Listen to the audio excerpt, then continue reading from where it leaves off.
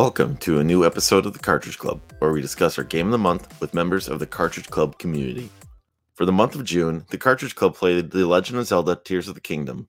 Joining me on the show, we have Adam Atomic Bomb 1980, Stumptown Retro, Captain Algebra, Michael B. the Game Genie, and Tom and Lacey from Do You Nerd. If you've played along, you can always share your own experiences in the forums at cartridgeclub.org, in our community's Discord, or across social media by using the hashtag Cartridge Club. Before I start the show, on behalf of the entire Cartridge Club community, I'd like to give a huge shout out to our Patreon Club backers like Joel Boyce, Buried on Mars, Christopher Rohr, Dean Lasagna, Ross Ringo, and Caleb J. Ross. To our backers and Patreon supporters, thank you. If you're interested in becoming a Patreon supporter for the Cartridge Club, please look in how you can do that at patreon.com/Cartridge Club.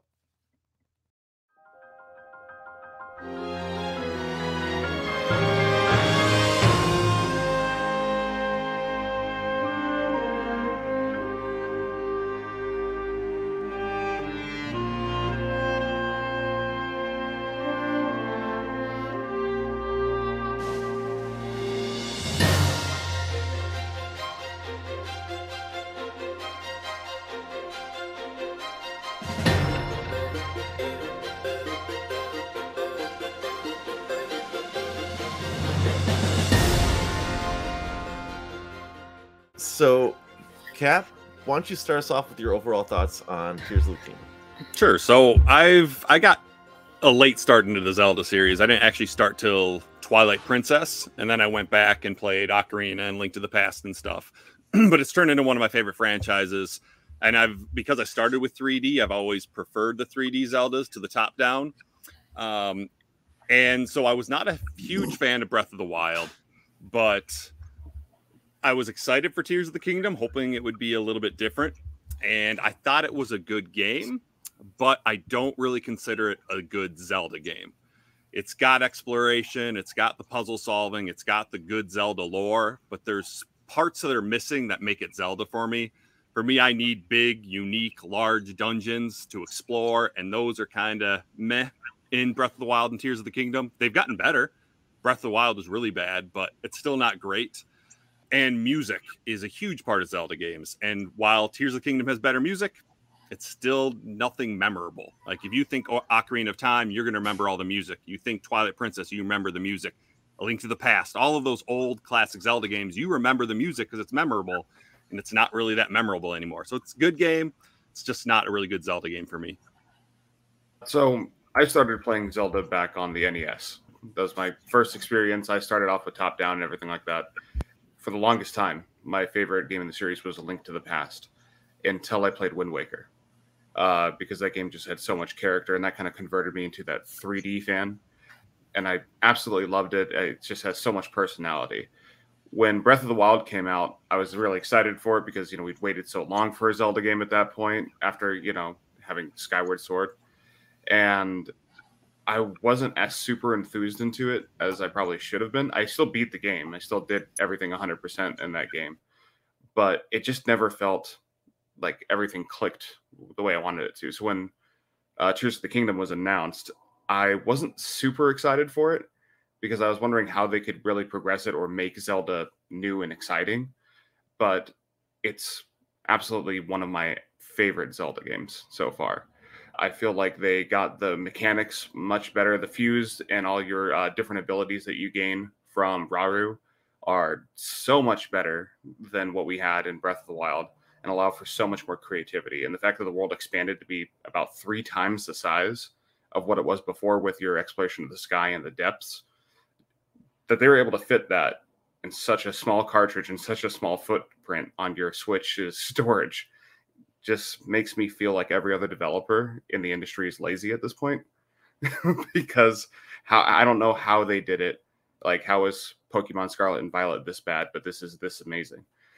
I had a lot of fun with it. I felt that the music wasn't super memorable, except in the moments where it needed to be. So like the new Ganondorf theme that they had orchestrated was absolutely incredible. The temples were a lot better than the ancient devices from Breath of the Wild. And I felt like the shrines were better designed as well. There was a lot better puzzles And I feel like that's where that balance comes in from the dungeons in the old games, because we never had shrines in the old games.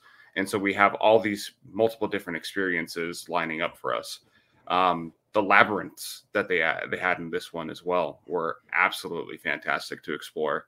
Every single one of them had like a unique pathing and things like that to be able to get the evil spirit armor. That was a lot of fun to be able to play around with. And I just ended up getting so lost in this game. I was like, oh, I could probably go beat Ganon now. And when I went to go finally beat him, I was way too overpowered because I got so lost in the game that I had so much stuff to be able to fuse and use that it ended up making the whole game simple at that point. But that's kind of a beautiful thing, that you can get to know this game that well, that and the mechanics that well, that nothing is really a challenge anymore, which is kind of fun. So I've been playing The Legend of Zelda since I was a wee lad. I started on the NES with the top-down original game.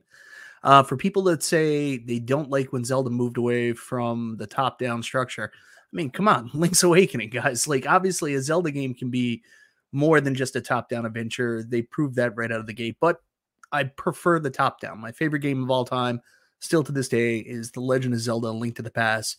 I compare everything else to that. Every time I open a new Legend of Zelda adventure, that's the one I compare it to. However, I did like the, move to 3D. Ocarina of Time was, pretty great.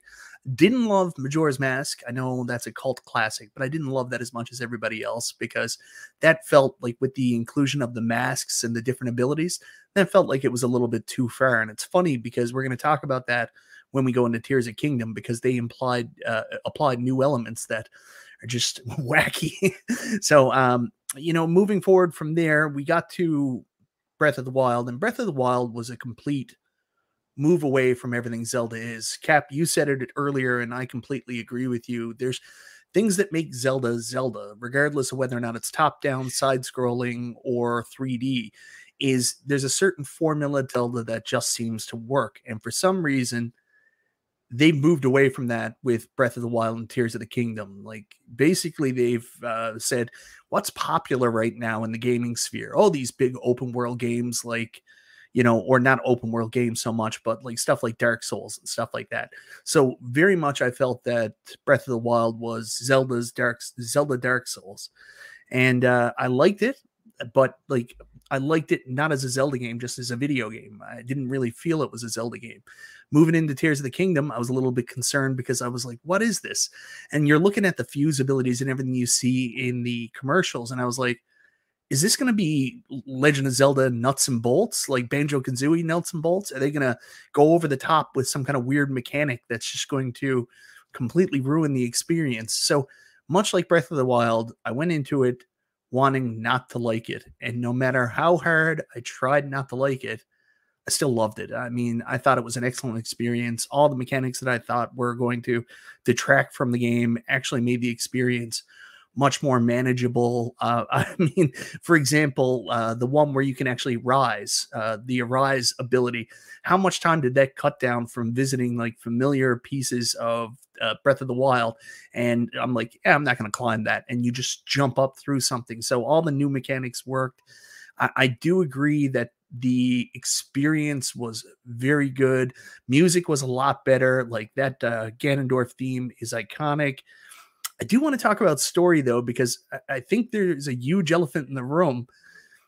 They had a thing called Calamity Ganon in the first game, but yet nowhere in this story do they make the connection that, hey, there's this guy named Ganondorf, or Ganon, the Demon King Ganon.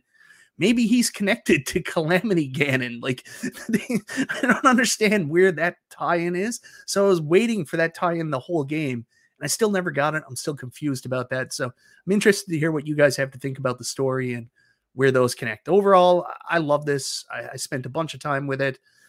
I could have done so much more, but, I just realized at one point, I was like, yeah, I'm like 50 hours into this. I'm just going to go see if I can beat Ganon at this point. And that was it. So I started playing The Legend of Zelda on the NES, just like a lot of us have. I remember when Zelda 2 came out. I mean, I was young, but I do remember when Zelda 2 came out. So that dates me. I mean, 1980 is in my name because that's the year I was born. So I was playing Zelda basically since it came out.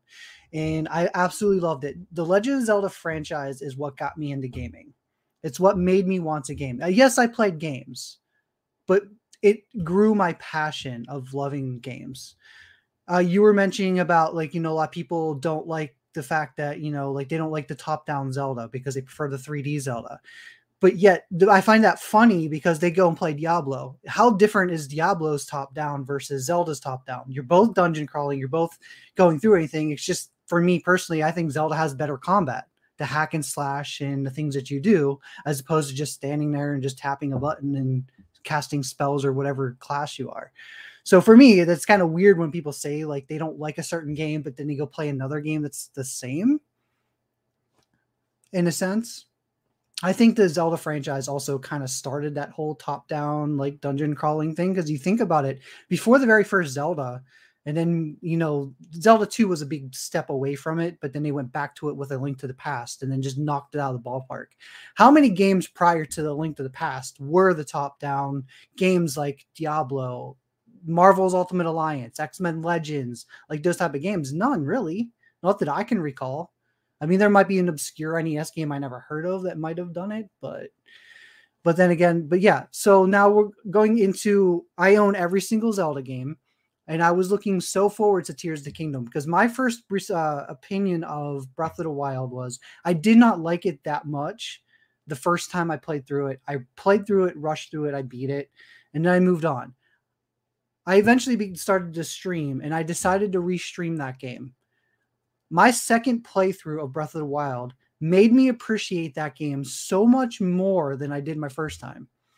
Going through all the shrines, 100% and getting every little costume. Finally playing through the DLC. I bought the DLC twice because I played through on. I was actually with Rocket Sauce on day one launch. I bought it on the Wii U because I wasn't going to buy a new system just for Breath of the Wild.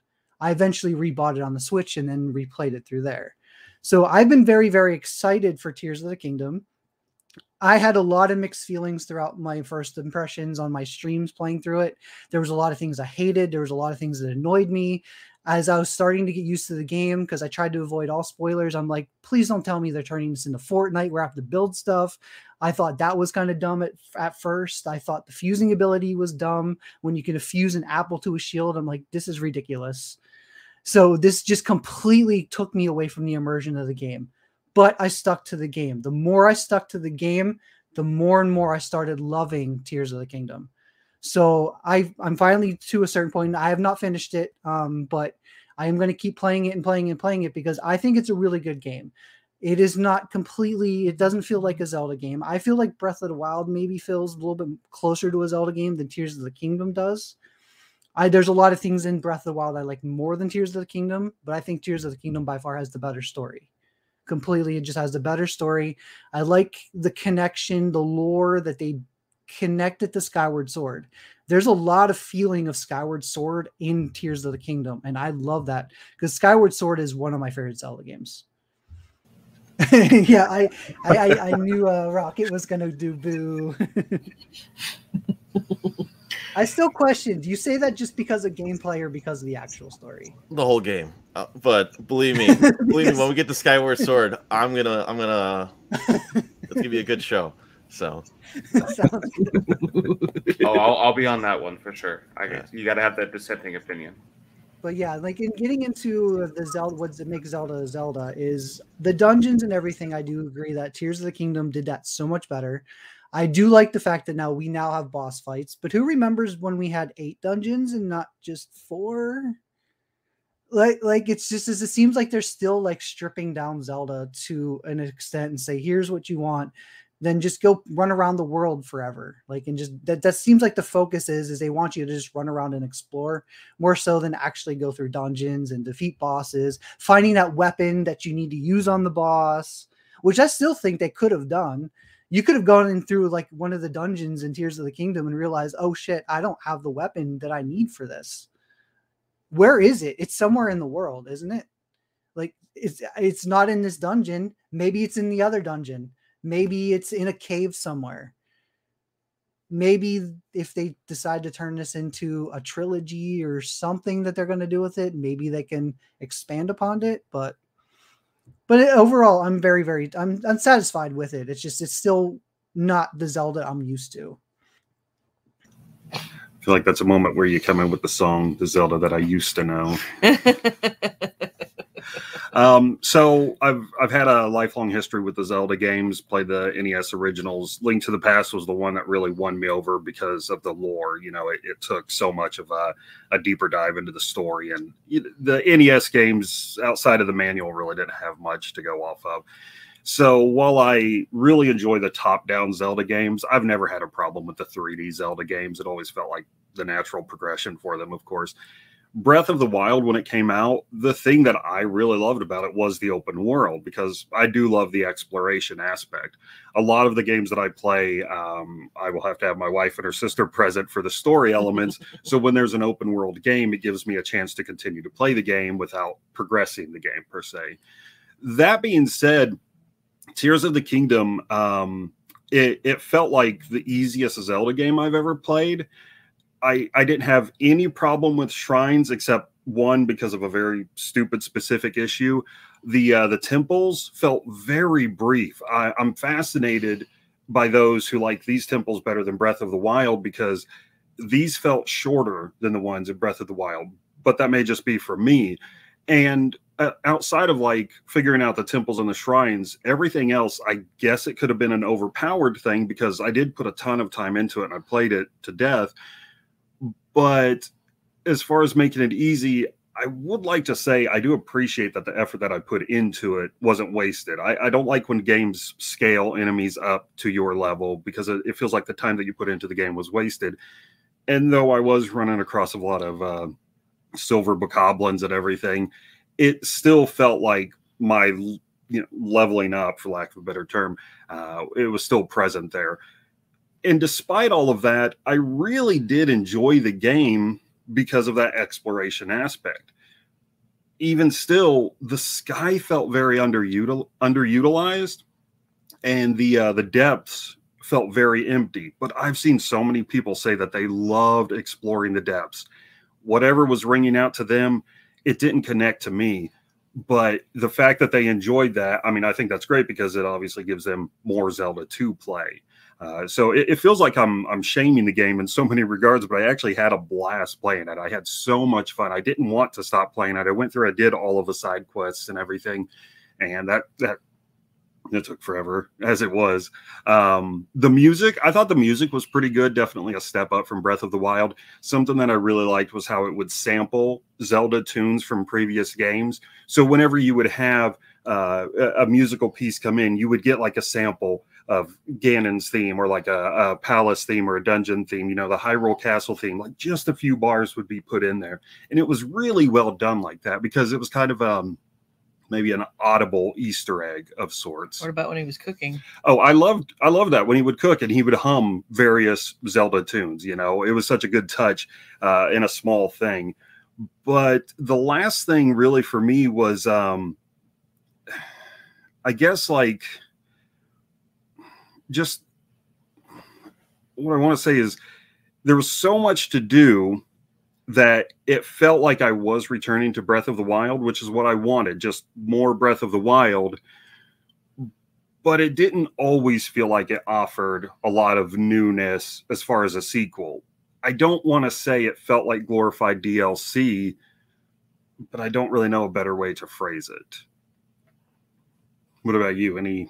Any thoughts from a third person perspective, just watching it? Honestly, watching you play the game, because I haven't played this one yet. I did play Breath of the Wild. I felt like the only thing that was useless in this entire game was the hot glue gun mechanic.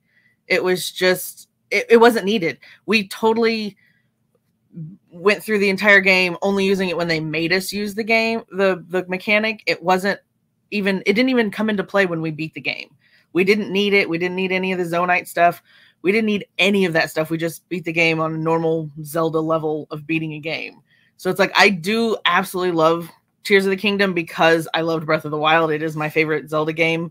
So it was exactly what I wanted, a continuation of my favorite game, but it felt like a junior version to it. So I agree, it does feel like DLC, because everything in it from watching you play it was not as difficult even the end shrine or the end dungeons, if whatever you want to call them, there was hardly any enemies in them, and it was just like really quick.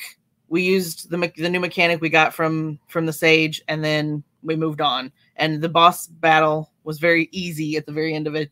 So I thought that the original from the first game, the big machines were harder to beat. I felt like watching them than these guys were. So, but I still love it. I think it's beautiful. It's fun. It gives you a lot more things to do, especially because you and I were gamers who didn't have a lot of money as a kid, so we didn't get a lot of games. So you want to make sure that money stretches and that you can play a game for a long time. It's definitely a holdover into our adult years. So we definitely like having a game that we can spend a long time in and get our money's worth. You know, I know there's a lot of criticism and critiquing going on right here, but I think it's because we're all big fans of the franchise. And it's not coming from a negative place. I think it's more along the line of like, this is great, but it can be better. It can be, it can be better. And we all have the things we like from a Zelda game, and we want to see that in the game. So I think really it's more along the line of like, let me get a quick recap from everybody. What's your favorite Zelda game in the franchise? So Cap, why don't you give us your favorite? Twilight Princess. Stop. Wind Waker. And Michael, you said it was Link to the Past, right? Yes, the greatest game ever. We can continue. Sure. Adam? This one is split. I have to split this one because we were talking about how the franchise went away from, the top down to 3D. So my favorite game, I would probably say I might even put this as number one, just slightly above the other. But if I chose between the two different paths of games, A Link to the Past is my favorite top down. Twilight Princess is my favorite 3D. Tom and Lacey? I would say my favorite Zelda game is Breath of the Wild. Wand of Gamelon and Tingle's Rosy Rupee Land. Ooh. No, Link to the Past. That crossbow challenge? Oh, wait, can I redo my answer? Yeah. For me, it's Ocarina of Time, and that's my favorite game of all time. It's the game that got me into the franchise itself. Now, not saying it wasn't the first Zelda game. I remember just as a kid, and I've said this before a couple times on the show, when it comes to a Zelda game, originally the top-down, coming from my first video game I ever played was Mario. So if the game wasn't going left or right, I didn't know what to do as a child. So my mind was like, nope, I can't do this. I can't do this anywhere. After Ocarina of Time, I actually went back to the original Zelda game, played that, Link to the Past. So like I said, I worked my way back after Ocarina. And I generally do prefer the 3D over the 2D, but that's just because it's where I started, I believe. And I guess I should state my overall opinion of this game. I am currently still all the way through this game. The one thing I was thinking about too, with this Breath of the Wild formula, is it's starting to this hit on me. Like it's almost kind of what reminds me of the Resident Evil franchise, in that it was doing one thing for 5-6 games, and then Resident Evil 4 comes out and changes how they're going to do it as a game. Now, I like Resident Evil 4, but I also cited as the reason why Resident Evil changed, and I don't like it for that reason alone. Because I loved my horror elements, and 4 made it more of an action game, where I'm like, yeah, it's good, but it's not a Resident Evil game. That's the only way, it's starting to dawn on me like that. And not saying it's bad, because I think it's just the game. It's just that a little bit of that you changed on it, so I hold it against you.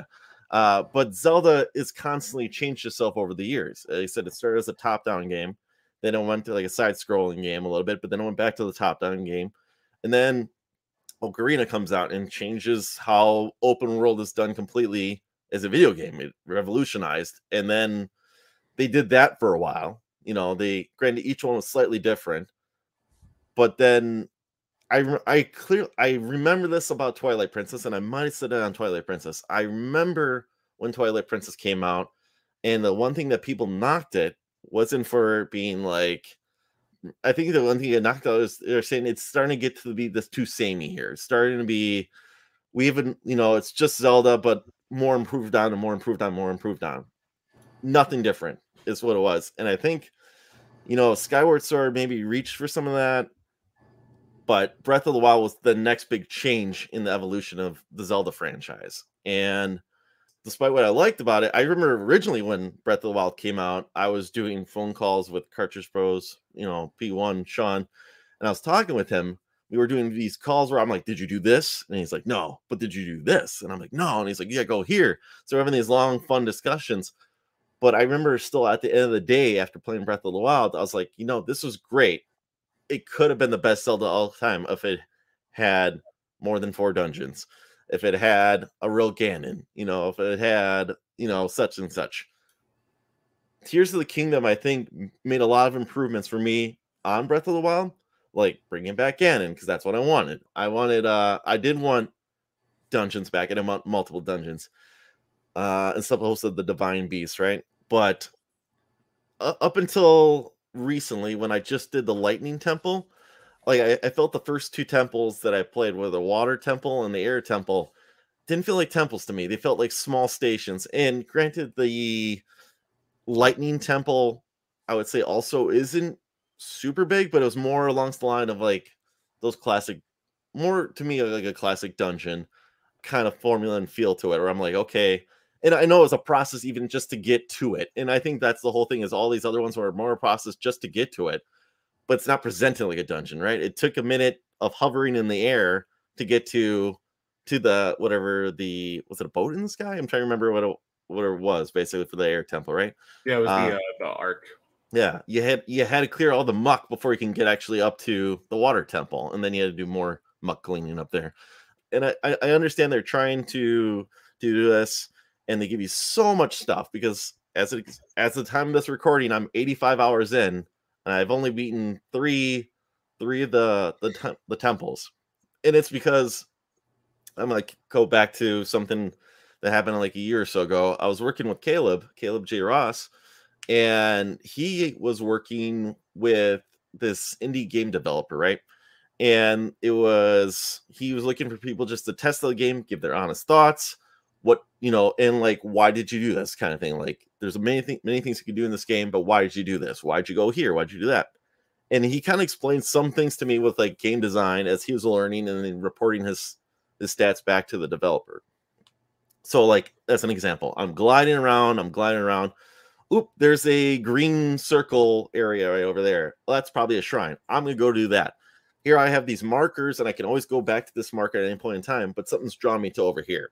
And that kind of was explained to me, like, like the developers, they want you to come here kind of thing. But like they're saying, like, like you'll be rewarded for coming here. Like I remember on this game test I did, there's millions of things to do, but like, why did I go here? Well, I'm like, well, I saw that yellow light flicker in the corner, like, and granted, all these enemies over here were like, yeah, you can do this stuff, but they're trying to put like subtle things that you might be rewarded if you go do this over here kind of thing. So I just over this 85 hours, basically, I've constantly getting pulled away. Or I'm like, yeah, I can always go back here. It's safely marked. I'm not going to forget about it. I can go explore over here and see what's over here. The only time I ever quickly run away, and this will probably be for enemy discussion, is whenever I saw one of those red floor mud puddles come around, and all of a sudden it's the hands of death coming all over your face, basically, and I go running away because I still have not been quite able to figure out what I'm supposed to do there. But I know this is really long-winded, but this also might go into gameplay, discussing it with friends who are also playing this game along too. And how I kind of played this game is I still kind of played it like Breath of the Wild. By that, I mean, like, first thing I did is max out the stamina wheel. So I have 3 full stamina wheels, right? So I can glide forever. But then hearing from a friend, like, you're wasting your time doing that. Like, just max out your batteries so you can build like a little jet bike and fly in the air and just take everywhere. I still have not done that at all. I have not done that once. I have 1 battery. I have still 1 battery after 85 hours. I know there's things I still got to do. I have not gone to that. I've only been to the depths once. Did the 1 mission that was requested of me. I did it, and I was like, I'll come back here. I've not gone back there yet. I said, like, it was. I'm still playing this very much like how I did Breath of the Wild. That's because how I liked playing the Breath of the Wild. I wanted to glide for days. I wanted to clear out that whole map because I want to see the whole map. I don't like the idea of not knowing what's in that area. I think that's a great sign of the game. If I'm 85 hours in, and it doesn't feel anywhere close to. I've been playing this since it came out in May, right? I've not gone tired of it. Like I said, 85 hours is very intimidating when I know people have played for over 100 hours, and I'm not tired of it. It doesn't feel like that time, and I think that's a very positive. I'll give an example of something I felt worse than this, like Mass Effect Andromeda, and I'll even throw Bayonetta 3 under the bus here. As much as I love Bayonetta 2, I've played Bayonetta 3, and it tells me I've only been playing for 5 hours. It feels like I've been playing that for 20, 30 hours. And I don't hate it, but it's such like it's not as nearly as fun as I remember. When you're having a fun time playing a game, that time flies, and you don't realize how much time you wasted on this game. When a game is boring, and that's, to me, that's even worse than bad. When a game is just boring, it feels like you've wasted hundreds of hours and you can only have just wasted a couple. That's a long-winded answer right there for a lot of this stuff here, but yeah, I know what you mean though, because like you when you get lost in these games, and these are why a lot of times these games are popular, like Skyrim, Fallout. I love The Witcher 3, Assassin's Creed Origins Odyssey. Like you get distracted. You can spend hundreds of hours, but you still feel like you've done something. Like with Mass Effect, you've spent like barely little time, but it feels like you spent like a ton of hours because it was boring. The thing is we all love like Zelda and Tears of the Kingdom. It's not boring. Like it's easy to get distracted. It's like when you play like a game like the other games like Witcher or whatever, you're like, oh, I'm going to start this quest.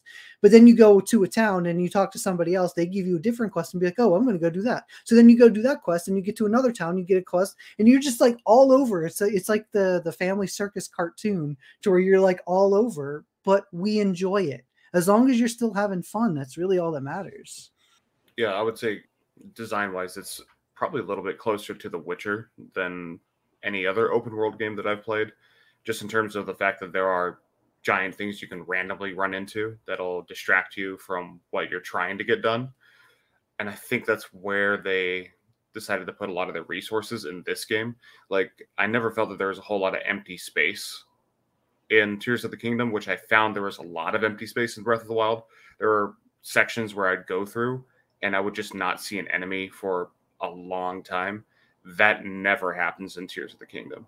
And there's always some sort of world boss somewhere, whether it's be Hinox or a Lionel or a Gliok, if you're unlucky.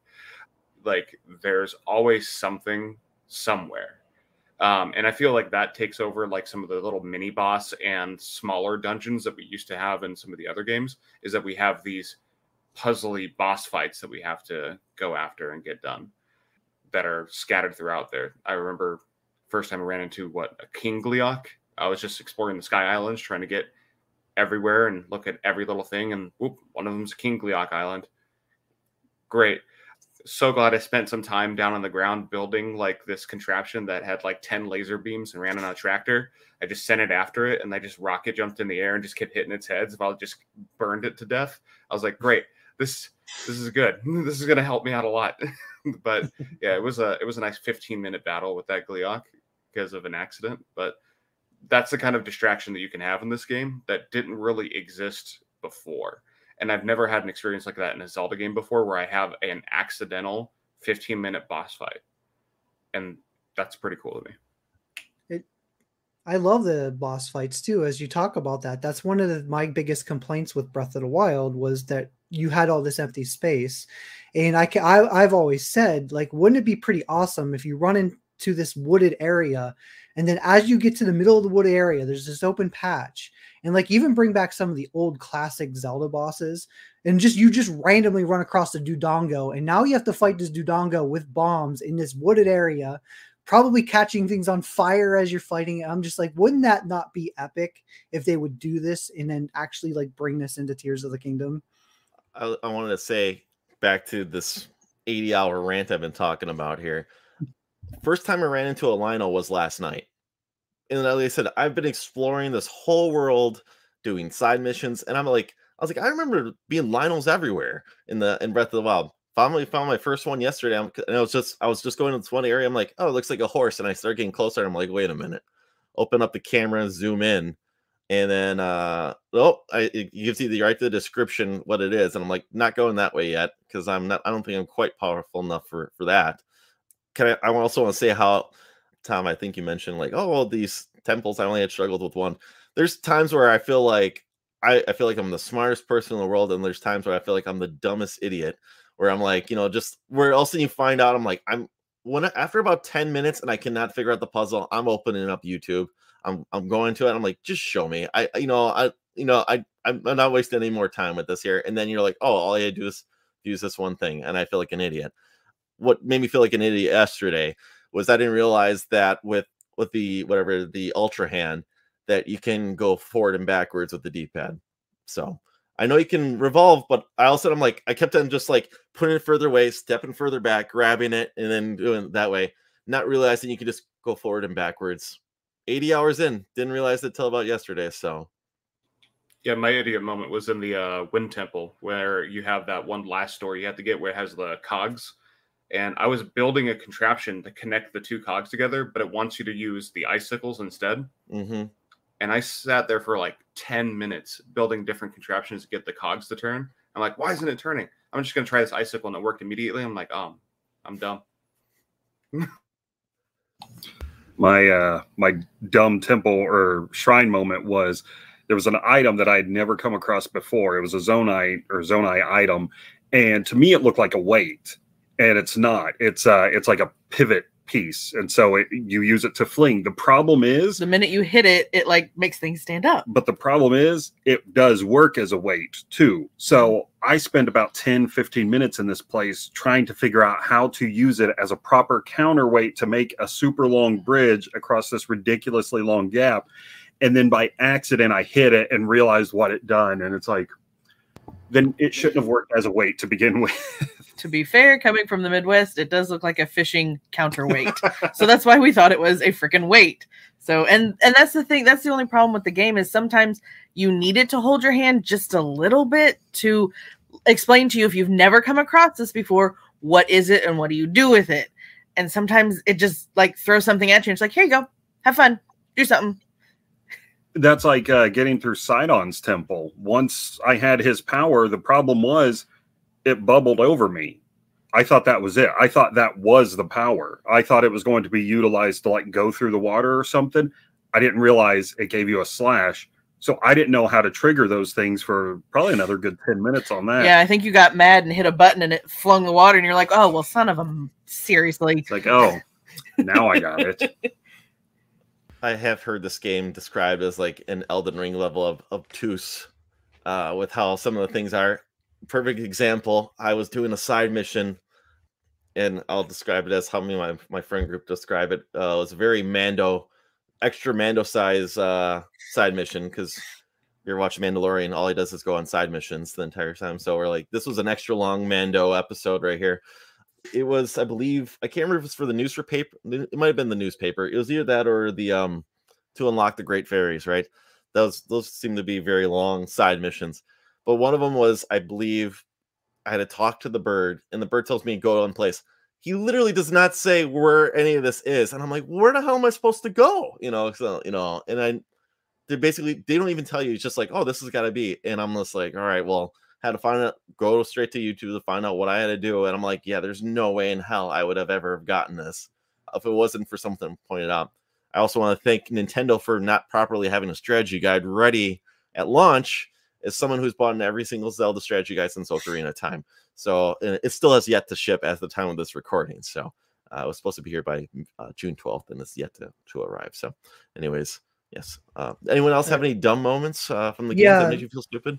My dumb moment is I get distracted in a lot of games sometimes, and I always pick and choose what side quests I do.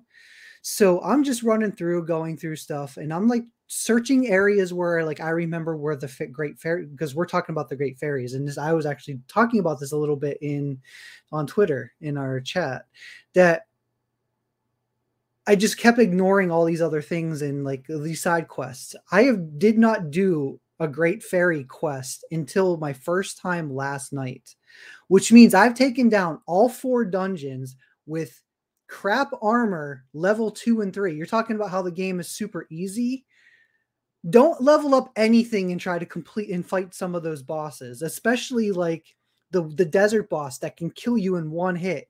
You have to do the entire boss fight without being hit, or you're dead, or you're close to death, and you have to constantly keep healing yourself every 2 seconds. Like it can be very, very tough, or it could be you can get yourself to be overpowered. But my dumb moment is I ignore side quests. I should just constantly look at my side quests, read what they are, and be like, am I going to get an item, or is this going to take me somewhere where I really should go do before I go take on a boss? Because it would have been much easier had my armor been better to take down some of these bosses. Although, even though some of the bosses were still pretty easy without like the Wind Temple boss was super easy. But then you go and fight the one in the volcano, and then you fight the one in the desert. Those two bosses were much harder, especially with barely any good armor at all. Or my favorite armor set in the game can't even be upgraded, so it doesn't even matter if you have the Great Fairies unlocked for that one. My favorite armor comes from the 8-bit amiibo. I love the original Zelda costume, and am slowly working on trying to find every day I keep trying to get that last piece of that armor. But I've loved that armor. I love that those brown arms. It's just classic to me. It's what I knew Link as, and I pictured if they ever remade the first Zelda game, that's exactly what he would wear in this. Real quick, I want to touch on my dumb moment. So, got to the Wind Temple. That was my first temple I tried. And so you get up there, and Tulin like runs off to look at something, and I started exploring the dungeon. And so you get to those, what are they, like fans that you have to turn on, and I couldn't figure out how to do it. Like I would hit it, I would shoot stuff at it, I would try to use the fans from the Zonai devices to try and get it to move, and nothing would happen. I'm like, what am I doing? I spent like 20 minutes exploring this dungeon, couldn't figure it out. Finally, I found Tulin. I talked to him. I was like, oh, I need to talk to him so he comes with me, and then I can use his ability. So I felt really dumb at that point. Yeah. Speaking of Tulin, best little upgrade character for you as well. The fact that he shoots arrows at and can usually critical hit your enemies for you. That's just peak. He's such a help. So I don't know if this is a dumb moment so much as just weird things popped up in the game. I was trying to do the quest to get the travel, that extra travel point you can add, because with the quest to get down all the way to Ganon at the end, that's a long, long trek. And if you mess up and you don't have, if you're not overpowered, but if you don't have enough things to get the gloom out of your hearts, that could be a very difficult battle. So they recommend putting one of those travel points down. But the quest to do the travel point, I needed the scientist guy in the main town to go to his other locations. And at the point I decided to do that quest, I could not get him to leave the main village. He was like, I'm just going to stick here and see what Robbie digs up. And I'm like, what the hell, man? I've done everything I'm supposed to do. I've gone to the other villages, to your places, and it's red notes that you'll come. I got to go talk to you in the main village and you'll come. But you refuse to leave. You just want to stay here with Robbie. So I don't know if I did it too late in the game, did it at a point where I was in the end game and I couldn't get him to leave. But I was frustrated that I couldn't move the quest along no matter what I did. So maybe that's on me, but I found that frustrating. The one thing though I'll mention though, because Michael, you were mentioning the new abilities, and I think I felt the same exact way when I was trying not to watch the preview for Tears of the Kingdom, because I already knew I was buying the game. I think when I originally saw the new abilities, like the make a device, I'm like, I don't want that. But once I got it in my hands, I loved it. I love the ascend ability. The first time trying it, I'm like, that was cool. That honestly was really cool because it saved me so much time. I didn't have to climb this whole thing. I just went straight through this whole thing right here. Even stupid stuff ended up being fun. Like the first time I ran across the guy holding up the sign for the president, I was like, oh, this is irritating. But I actually had a bunch of fun building these structures to try to keep the sign up. I wanted to find them again and again and again. So even though I thought it was so, I don't know what the right word is, gimmicky, Banjo-Kazooie nuts and bolts that you had to build these vehicles and things, it actually ended up being a very cool add-on that added a different element of puzzle solving to the game. So as much as I thought it was gimmicky, it ended up being pretty awesome. Yeah. Good. I thought overall the powers were better. I think Stump mentioned that in the beginning. The Ascend was my favorite by far. I loved being able to just jump through stuff and get to the top. That was really nice. Recall ability was cool. Fuse was okay. It was fine. Like, I obviously used it a lot, but I didn't think it was necessary. I would rather just have weapons that don't break and get more powerful as you find them. But the Ultra Hand, I hated. I did find it super gimmicky. And like Tom and Lacey mentioned earlier, I used the crafting as little as possible. I never upgraded my energy cells. I had one and that was it. I didn't want anything to do with it. I did enjoy actually helping the Hudson signs. Like, that was kind of fun. But crafting machines to kill enemies or to get different places, I hated. I felt like it was Zelda Minecraft. And I hate Minecraft. It's just not my style of game. Like, open world, sandbox type of stuff is not my thing. Maybe it's because I'm a math teacher and I'm very analytical and linear. I don't like a lot of different ways to do stuff. And so that gimmick it really annoyed me, which is one of the big reasons it's not one of my favorite Zelda games. All right. Yeah, I had a very opposite experience to Ultra Hand. I play Minecraft with my kids. I have a 5-year-old who's obsessed with it. So that's a daily in my household, is a little bit of, Minecraft time. So for me, getting into this game and having this option to sort of build and explore and be able to do things in a completely unique way to any other Zelda, I was actually all for it. One of the first things I did was max out my battery cells. I had not the first line, you can max it out twice. I got both of them done because I'm like, I'm going to build the dumbest, stupid things, because one of my favorite side quests actually is the one where you have to ring the gong as hard as possible. And I was building insane contraptions to try to ring that gong, and then you only get like a diamond at the end of it. It was not worth the reward for it, but it was a lot of fun to still do it all that time. Just try to make like different catapults, just ring that bell as hard as humanly possible. But I really enjoyed the building aspect of this game. I thought that was easily the best power. I thought you could get the most creative with it. Fuse, you can get creative in certain ways that it allows you to be creative. So like the first time I fused a cart to my shield and realized I could use it as a skateboard, I was like, oh, I can skateboard through Hyrule now. This is amazing. Or the first time I realized you could do that skateboard mechanic to actually glide over gloom areas and not take gloom damage on your shield. So I could just keep jumping and shield riding with the cart on my shield and go right over gloom areas. I was like, that's really cool, because they realize I'm not touching the ground. So I was really excited once I found that out. My favorite accidental one was rocket to shield. And once I found out rocket to shield just launches you in the air and you can do slow-mo bow battling, oh, it was over. Like, no enemy stood a chance anymore. I just like went to my favorite Zonai device, just kept dropping in Zonai charges to get hundreds of rockets, and I was like, all right, I'm set for the game now. Everything's dead.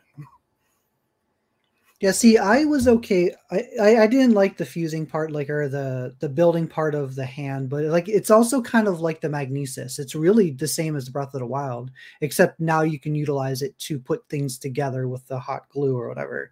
So it was relatively the same. So I mean, I was okay with the new abilities. And the more I kept playing the game, the more I kept thinking about to the older Zelda games. We always don't, we don't want vehicles. We don't want all this stuff. But you got to remember, like, you think about some of the things that happened in older Zelda games, it was there. Like, especially like Skyward Sword, they had the ancient technology. And then when they finally give us the ancient technology, we don't want it. Like, so it's not like it's not part of Zelda's lore. It's there. It's just kind of off to the side. They've always had these weird gimmicky things like, like a wand that can create like the little platform in A Link to the Past. We love A Link to the Past, but you have to get that little wand that creates that little platform to move around in the later dungeons. That's still kind of a gimmicky thing. And that's all they're really doing is giving us more gimmicky things. It's just in a bigger scale. We have a more bigger open world that we have. We can get more creative than what we were able to back then. So I hated the abilities at first, but the more I think about it, the more I think about the weird stuff that happened in older Zelda games, Even Link's Awakening, when like they started adding Mario stuff with like the chained ball or whatever. I mean, like, well, this is from Mario, but it's here. Like it's always been kind of part of Zelda. It's just now it's more in the forefront, that like now it's in our face, that like now we have to actually think about it when we never questioned it before. Just to be clear, to jump in, most of us didn't want Skyward Sword. So this ancient technology, none of us just wanted it. It was just terrible. Hey, some of us did. Okay, it's the second best Zelda game. I don't know about that. Okay, you're right. I love Third. the I'm story. sorry. The story is what best. kills it. Is what it's for me. For Skyward Sword's story is what I love about the game. Oh, Not you necessarily. love it. But the dungeons too, like it had actual still real dungeons and boss fights that even Breath of the Wild and Tears of the Kingdom still didn't give us. We'll get to Skyward Sword next year. Yeah, I spent like an hour. I don't know about next year even. I don't know if I want to do it next year. How much I hate that game.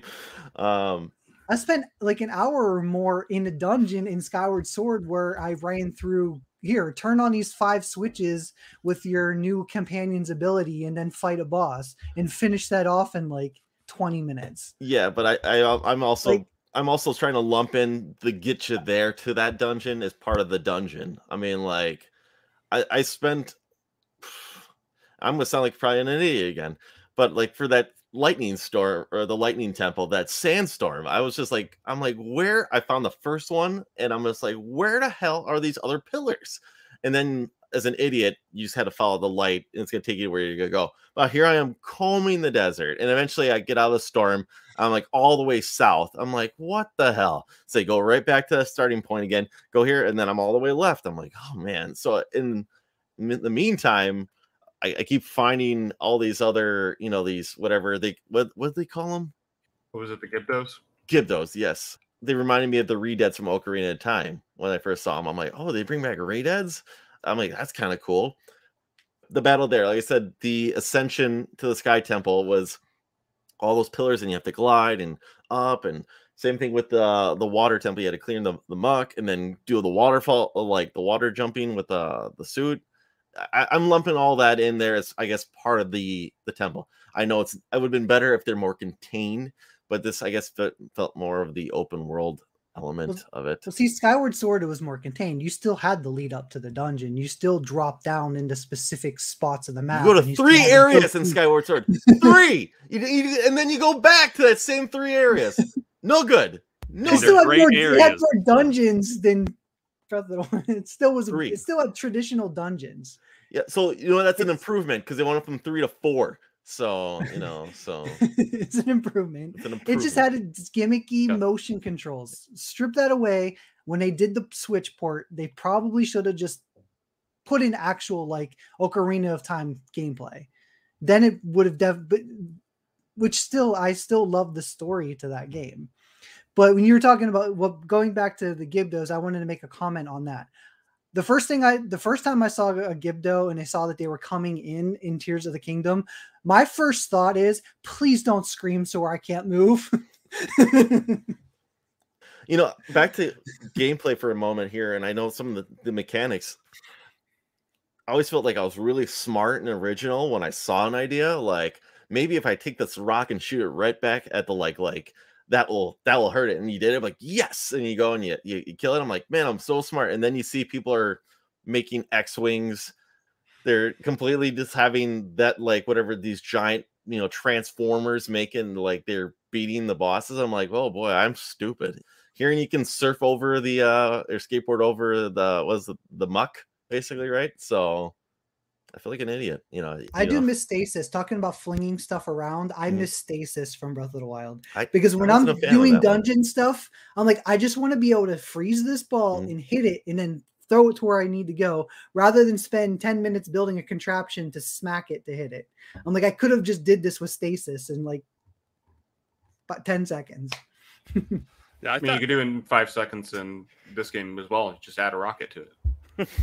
True. There you go. I think it's very cool, the stuff you could build with Ultra Hand and stuff. Like, I would be scrolling through Facebook and all of a sudden something would pop up and they're like, look how I beat Ganondorf, or look at this cool X-Wing I made.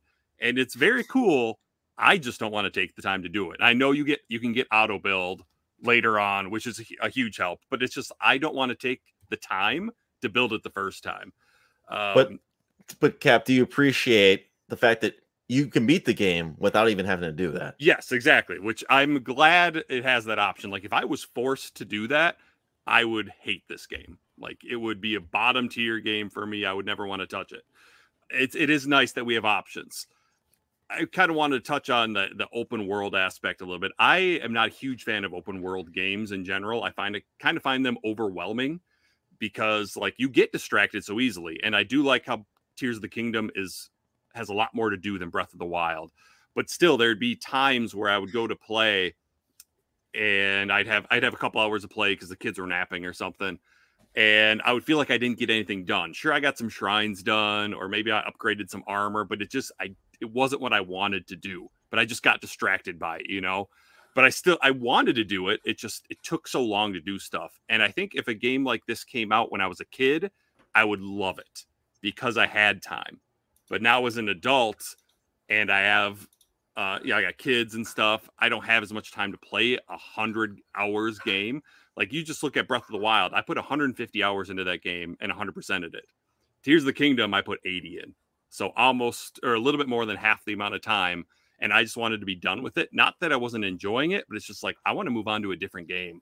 And so when you make a game so large, at least where I am in my life at this point, it's overwhelming and it's not really what I'm looking for. I could definitely understand that criticism, but the last open world game I played before this was Elden Ring. And Elden Ring, I always felt like had a roadblock somewhere, no matter where I turned.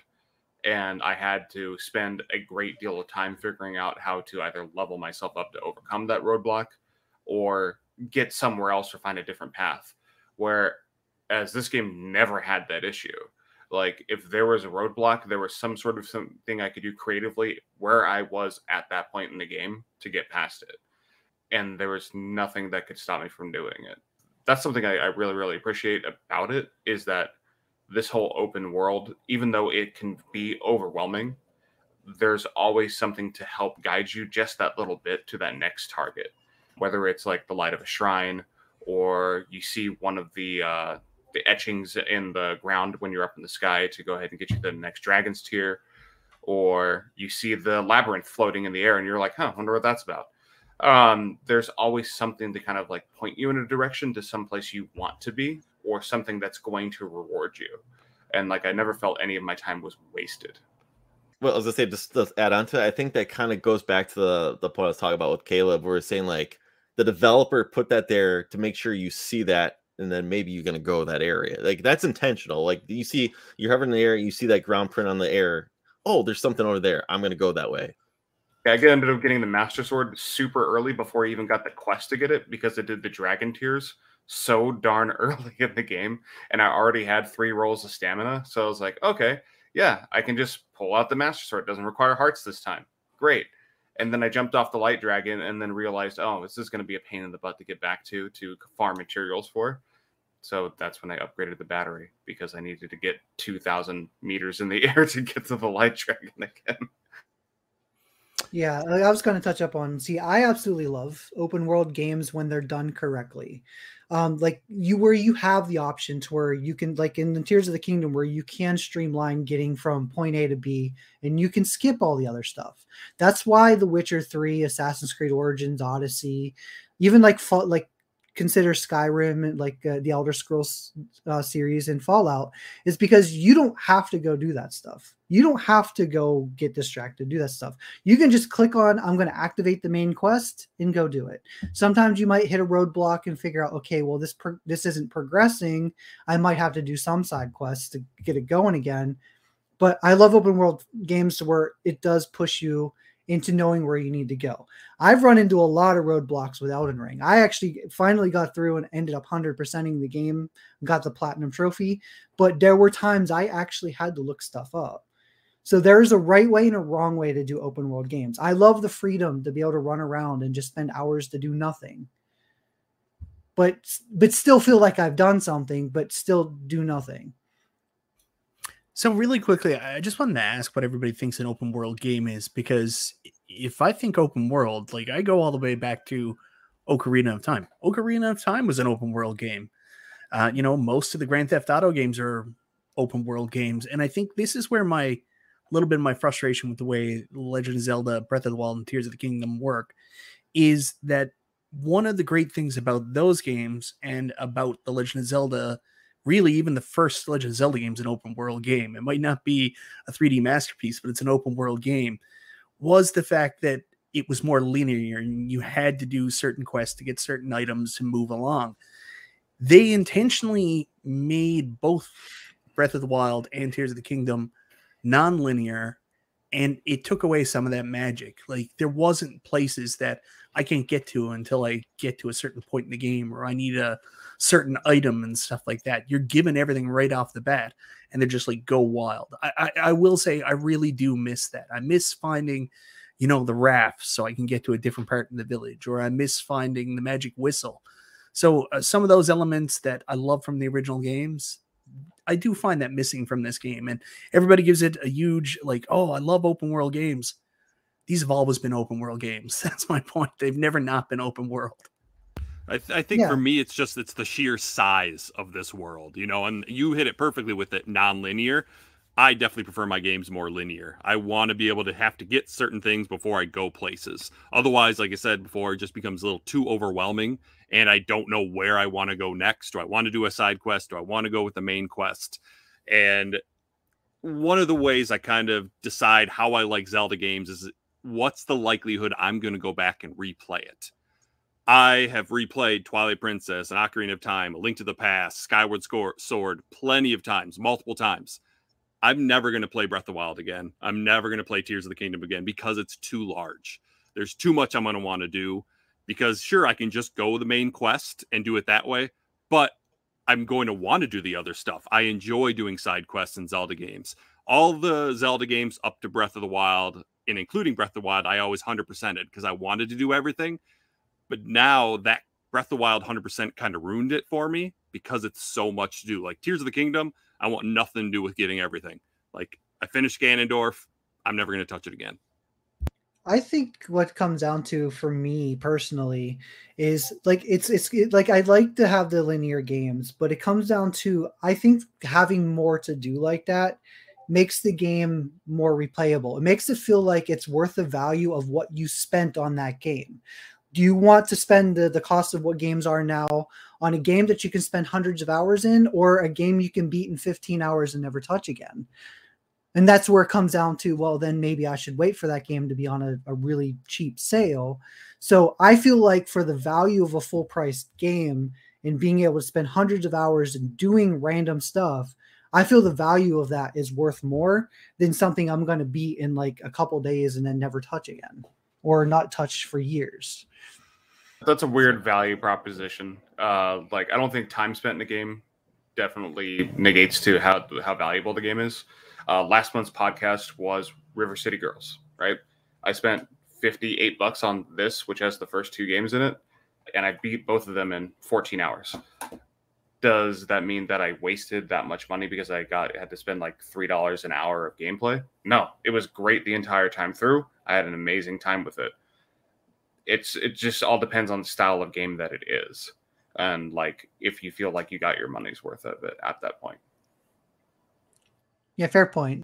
Yeah, I would agree to that too.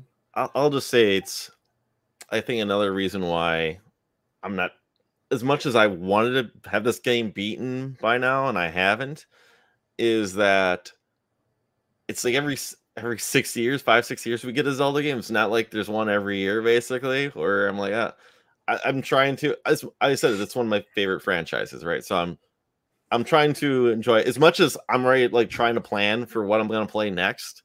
And I agree, I'll probably play something really short after this here. Zelda's special, at least to me. And I don't know. Like I said, I'm just taking my time with it. I'm enjoying the hell out of it. I agree with that. We don't get Zelda games as often. It's not like in the new Assassin's Creed we get like every year, every other year, or the new Call of Duty that we get like every year because they have different studios. We don't get Zelda for long periods of time. the next Zelda after Tears of the Kingdom, what do you think the time frame is for the next Zelda? We don't know. There's always that rumor that they're going to remake Oracle of Ages and Seasons like they did Link's Awakening, but we don't know. So here's a game with Zelda that we could spend the next couple years to just play to hold us over till Nintendo gives us another title.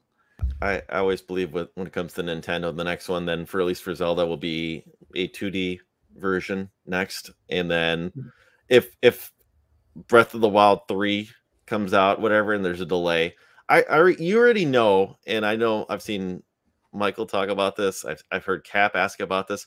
You know, the HD Switch or the ports are going to come for Wind Waker and Twilight Princess. You know, they just keep that in their back pocket for when there's a delay or a slow year in Nintendo games, because they can put it out and it's going to sell. We're all going to rebuy it. It's just what it is. The stuff that they know, like, I know eventually somewhere down the line there will be an Ocarina of Time remake. I know there will be, but it's like a back pocket thing because they know they're going to make money on it. That's the stuff that when like something goes wrong, like Metroid Prime 4 getting announced like 6 years ago and still not coming out. That's like I said, like that's the stuff that when Nintendo's like, crap, we don't have that Zelda game for Christmas this year, put this out because we know it'll fill in the spot for us. Yeah, no, you had to hit the nail on the head with that one, because while we're waiting for Metroid Prime 4 that was announced pretty much when the Switch came out, that now they're at a point where it's gone through different changes. They're like, oh, well, here's the remastered of Metroid Prime 1. We're going to do part 2, and then we're going to do part 3. But again, it's their back pocket stuff. I know, Michael, you wanted to talk about the story here for a moment here, but can I just say how I felt this game had like an amazing opening? I absolutely loved the opening. Granted, it starts off with you just slowly walking through the dungeon, and then what's it called? Did you lose your arm, or is it just getting morphed? Rabu's arm getting morphed to you? I can't. Oh, you lose it. Yeah. You get it cut off. Okay, because I was gonna say, all of a sudden, the next thing you know, you wake up with that goat arm, and then you go on your ways, right? Yeah. But needs a manicure. And then I mean, eventually you do the upstairs layer, right, in the sky, and then the drop, and then you see the title screen. I was just like, as soon as I did that drop, I was like, all right, this is awesome. I absolutely loved the whole descent down, and eventually they do the, you press R and you'll do the head dive right into the water. That was one of the best openings in a long time for me in a video game, where I absolutely loved the opening. I felt like this was a good starting point and segue to the story. Actually, I would agree with you, because thinking about it, as much as we love the other Zelda games even more, I can't think of a Zelda game that had a better opening, at least. Granted, the older ones didn't really have much to give us. I mean, like with the NES and SNES, they were limited to technology, but it had I agree that it had such an amazing opening, and to be honest with you, I don't even remember Breath of the Wild's opening, and that shows how memorable Tears of the Kingdom's opening was versus Breath of the Wild's opening. When you say Tears of the Kingdom's opening, though, I mean, Tears of the Kingdom's opening is long. It wasn't like it was just an opening, right? I mean, You're climbing down in that dungeon. The point you're talking about is like some points for some people, like 4 hours in. Yeah, it was about an hour long. That's an hour long opening. Yeah, it's even if you're doing it fast, I guess you could speed run certain things. But like if you're still exploring, you don't know the build mechanics right off the bat. Yeah, it's about an hour. I felt it was a great opening. It was a great introduction. It was a lot better than just running out into the Great Plateau in Breath of the Wild, which I was like, oh, okay, just big open area. This one is just like, hey, big open area in the sky. I was like, ooh, this is better.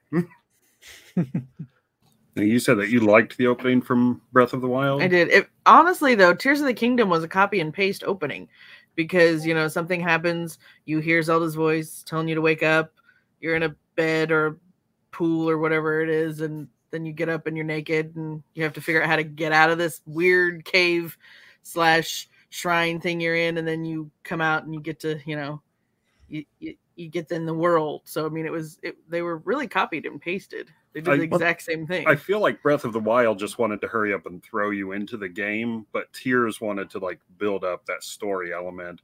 And I did want to add, I actually love the duality of Link and Zelda when they're looking at the ruins down in that cave, and Zelda's so thrilled. I mean, she's gushing excitement at these ruins, and Link is he's so stoic. Like, yep.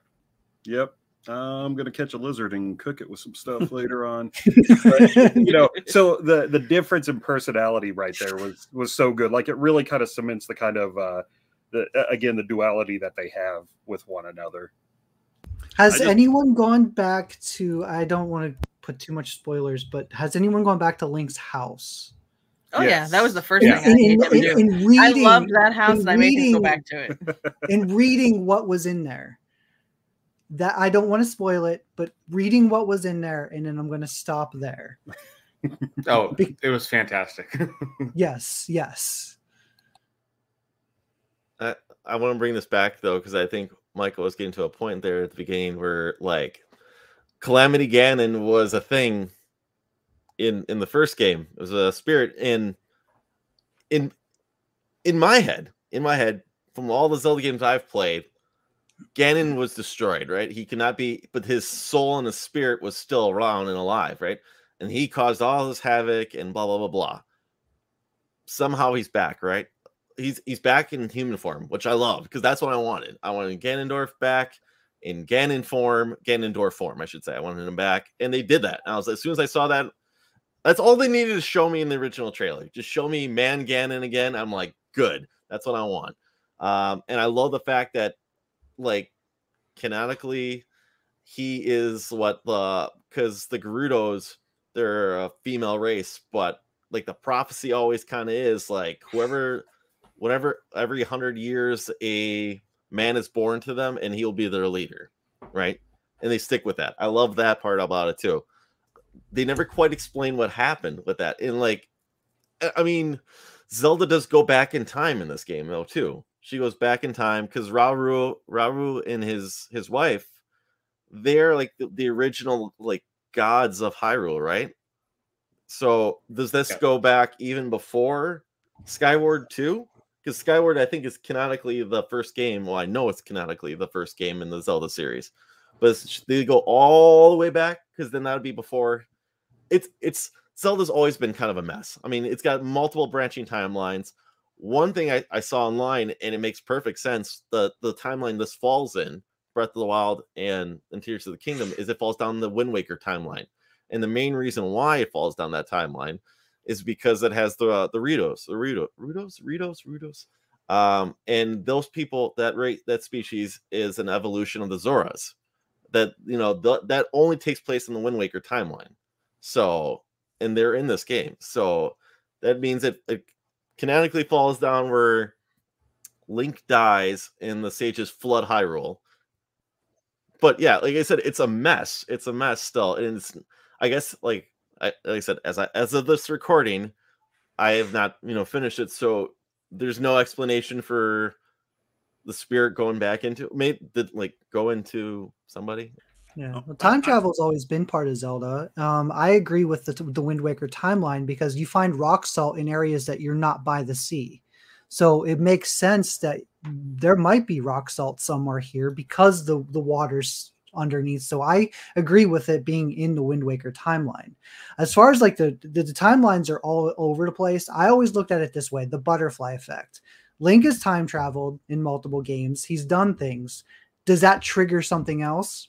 They try to sort of explain it in Hyrule Historia, but that's just in my mind. I just take each game as it is. I try to link it together a little bit, be like, oh, well, how would this link to this one? But I don't put like stress over it too much if it's completely off. But yeah, I agree. I like it. So I'll go back to what I started in the opening. What does Calamity Ganon have to do with Ganondorf?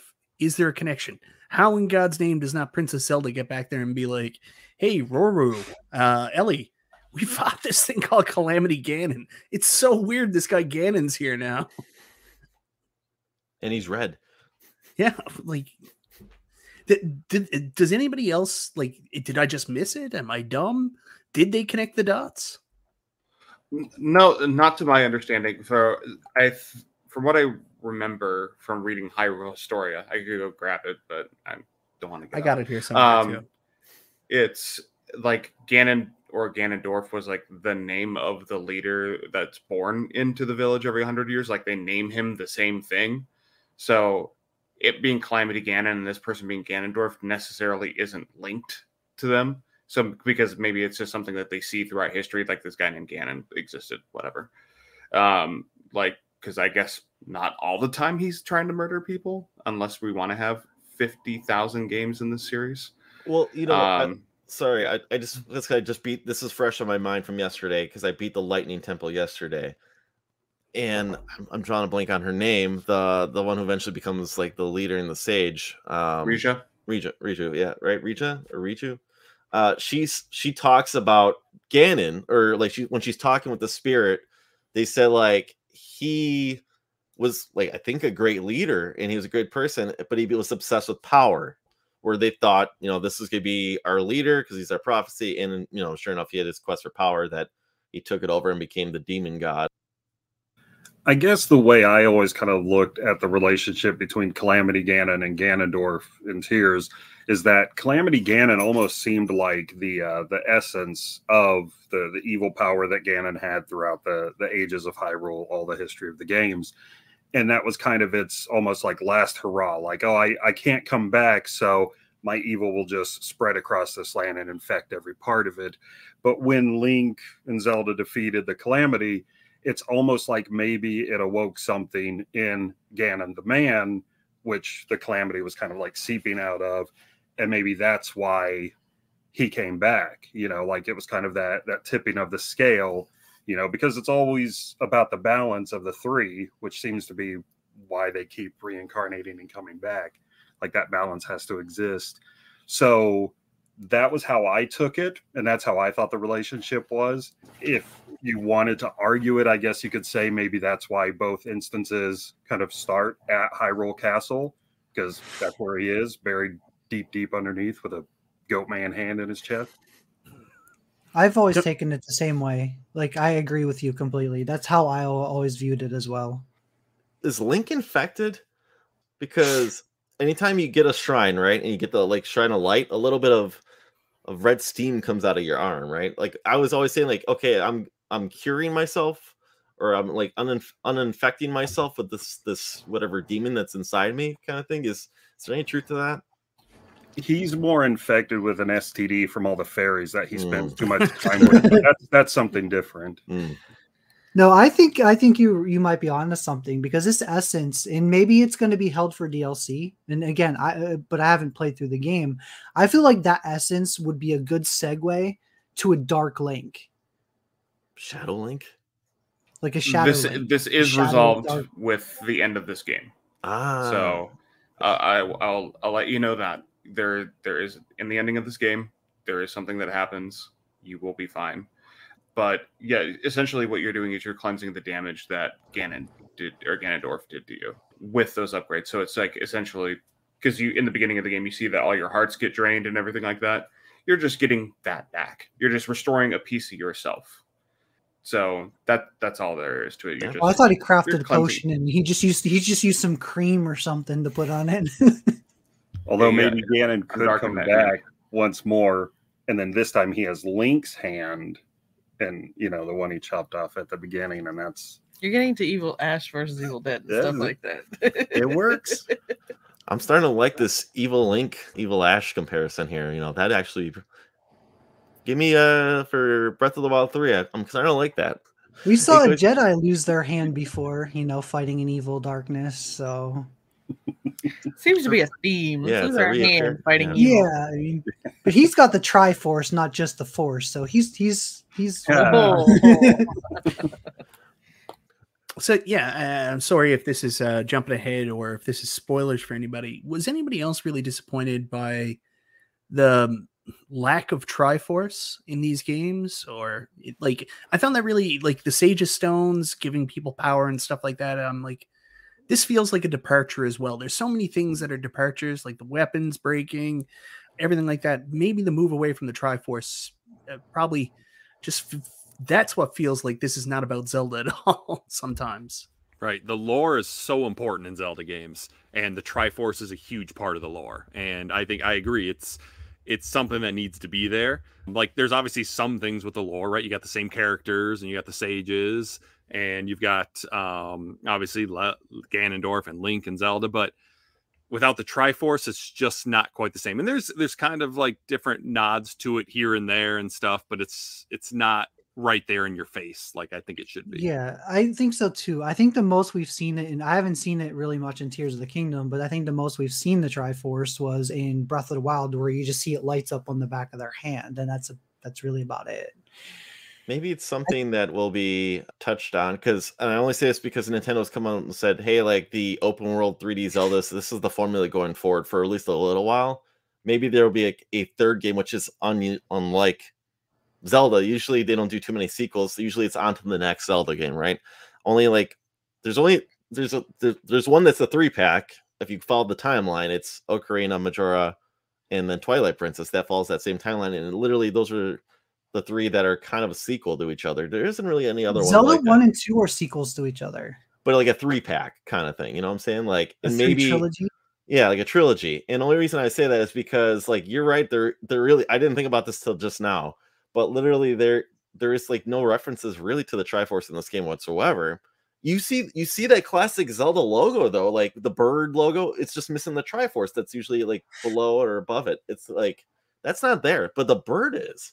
So like maybe it's something that's like missing from that, like you build to and you come back. Maybe they have this way planned out more.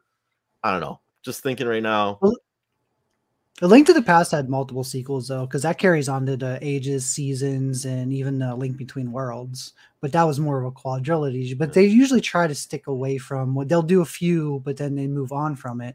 I think maybe Nintendo's potentially they're thinking that we should at this point already just assume that Zelda has the Triforce of Wisdom, Link has courage, and Ganon has power. So the Triforces are there.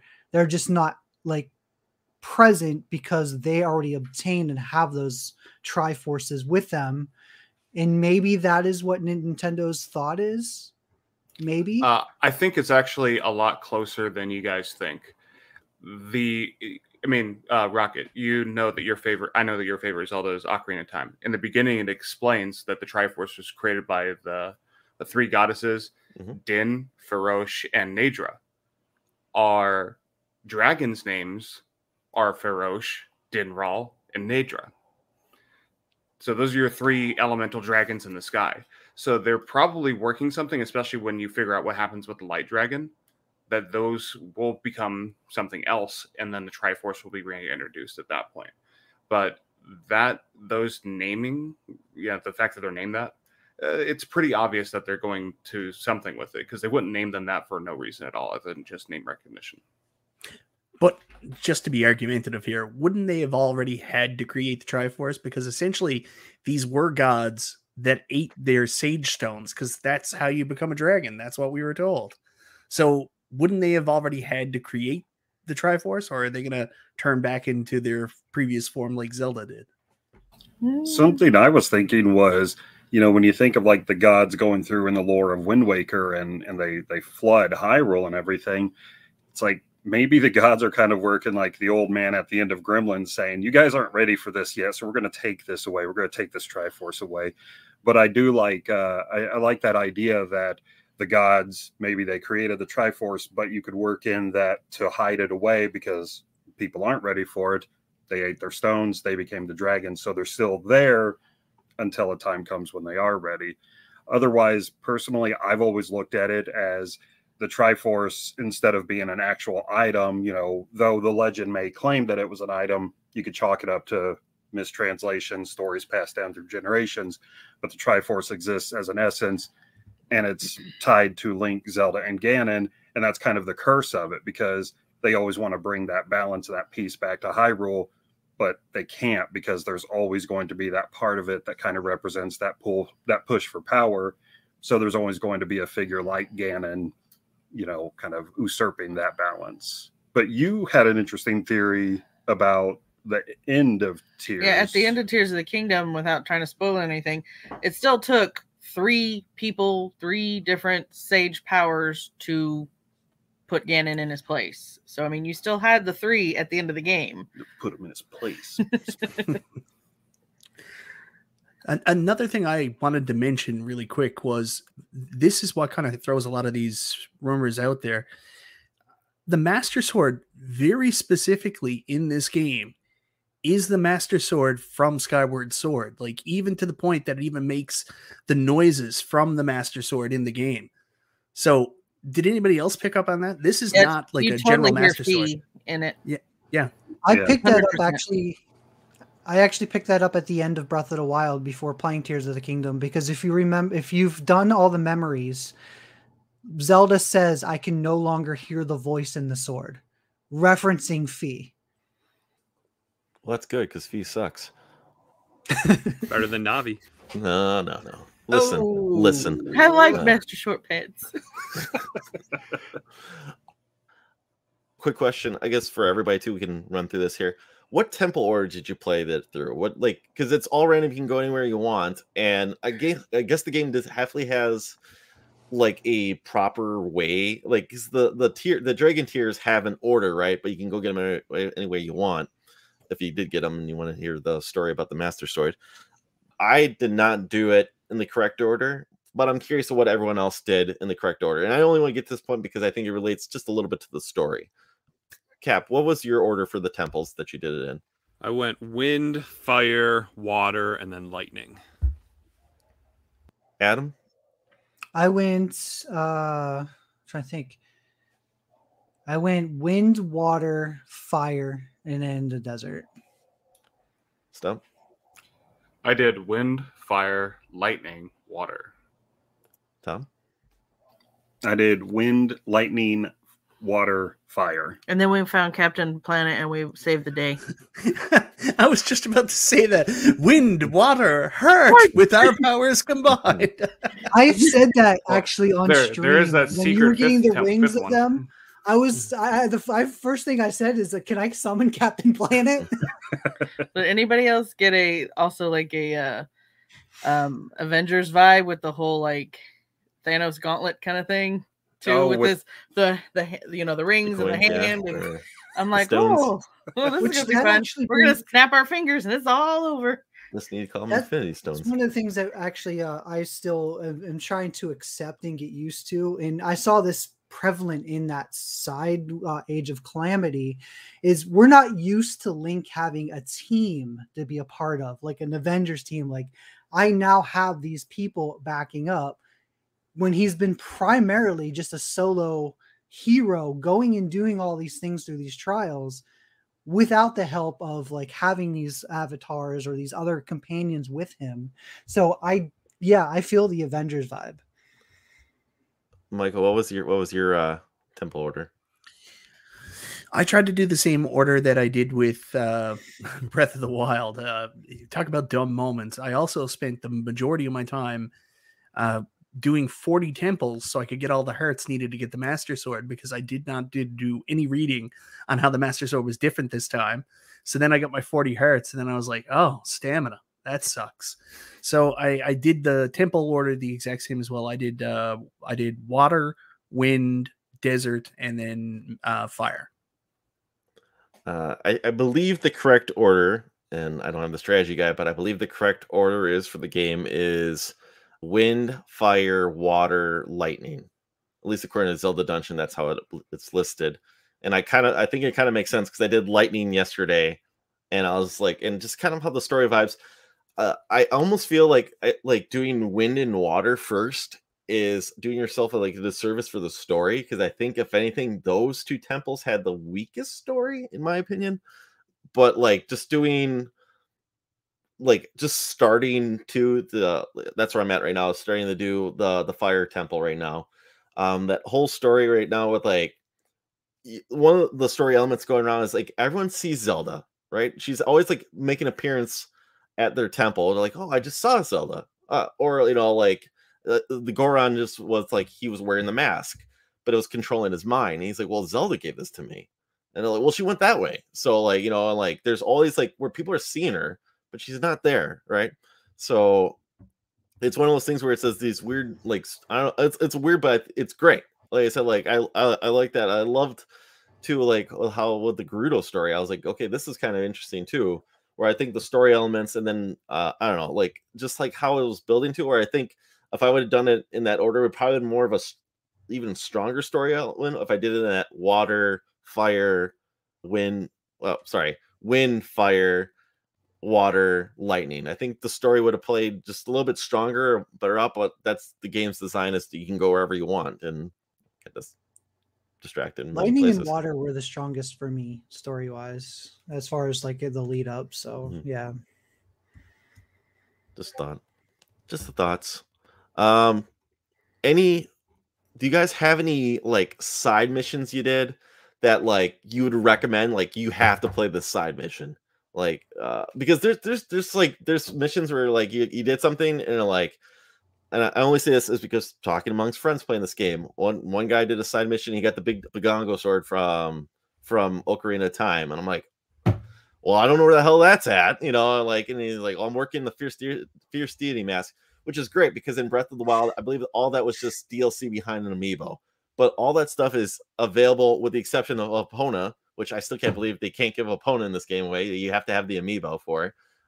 Everyone else is very much like that, right? Where it's available, and you don't need DLC. Was there any side missions that did such thing? Or did you just have to find it in the random? Or what stood out to you about like any side mission or get up? Oh, there's a few. Most of them have to do with armor. So doing the Fierce Deity armor to get the Fierce Deity sword was a lot of fun. And that was the first armor set that I worked hard to go ahead and get all the way max level. Even before that, when you go to your old house and you find out that it's been redecorated by somebody who essentially kicked you out of your house, she left a journal there, and you go and you find an upgraded version of your tunic, and you can upgrade that even further if you ride on the light dragon and collect all the parts, and it takes hours, but you can get it, and it's like one of the strongest pieces of armor in the game. I think it's like a plus 44 chest piece, which is ridiculous. But my absolute favorite was the labyrinths. The labyrinth side missions. Like you go in there, you find out that one of the people from the Zone A research team was there, and you kind of like have to follow their trail of acorns to find your exact way throughout the labyrinth on the surface. Then go to the labyrinth up above, then go to the depths and fight a boss. It's pretty amazing overall. And then you are rewarded with the evil spirit armor, which has no upgrades, but has some of the best like stat boosts in the game, because you get like the sneak ability, so you can be super quiet, but then bone proficiency is up. So if you shoot things with Gibdo bones off of your bow, they're going to do 3.2 times the damage than they would normally. Same thing with bone equipped weapons as well that you fuse on there. So it just, even though you have very low armor stat of 12 essentially with this set, you're a glass cannon, and it's a lot of fun.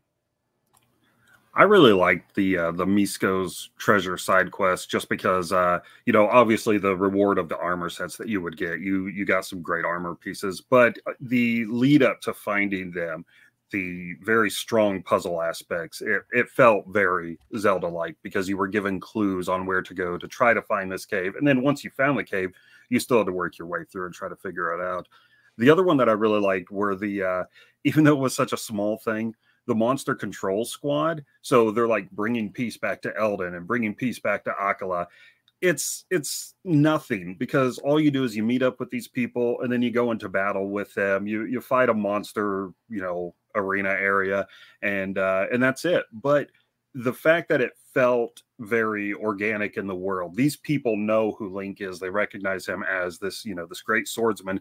And while you have this dude over here who's got a bucket for a helmet and he's holding a mop as his weapon, it's like he gets to fight alongside the great swordsman Link and everything.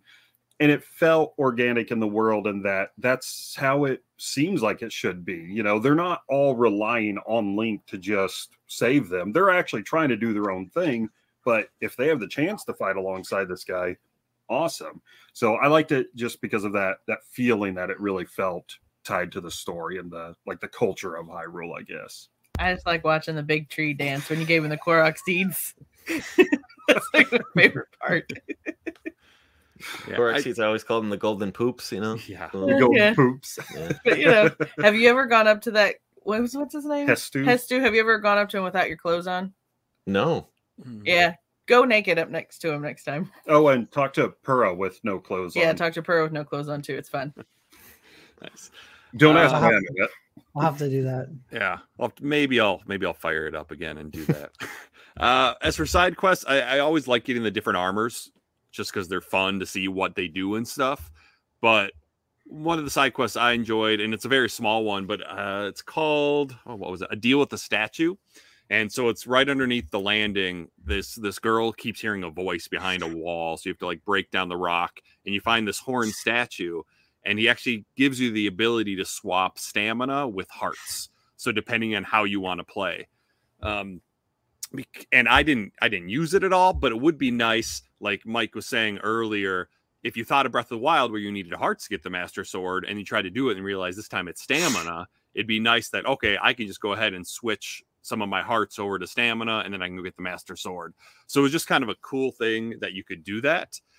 And what also I liked about that was it led me down to the hidden passage underneath Hyrule, because then I found the soldier armor, which is actually the armor I used the most, just because it was pretty strong and it was also pretty easy to upgrade. And that's my biggest problem with a lot of the armors. I didn't want to have to sit and farm to upgrade them. Like even the soldier armor, I got annoyed with because I needed moblin guts, and I must have fought like 20 blue and black moblins before I finally got another gut to be able to upgrade it. And so while the armor's cool, I got super annoyed needing to farm to upgrade them. Yeah, for me, it was like my biggest dumb moment is I've only done the side quest to get the full Zora gear. And I've only done now the fairy quest, which I haven't completely finished the final two. I did most of them last night.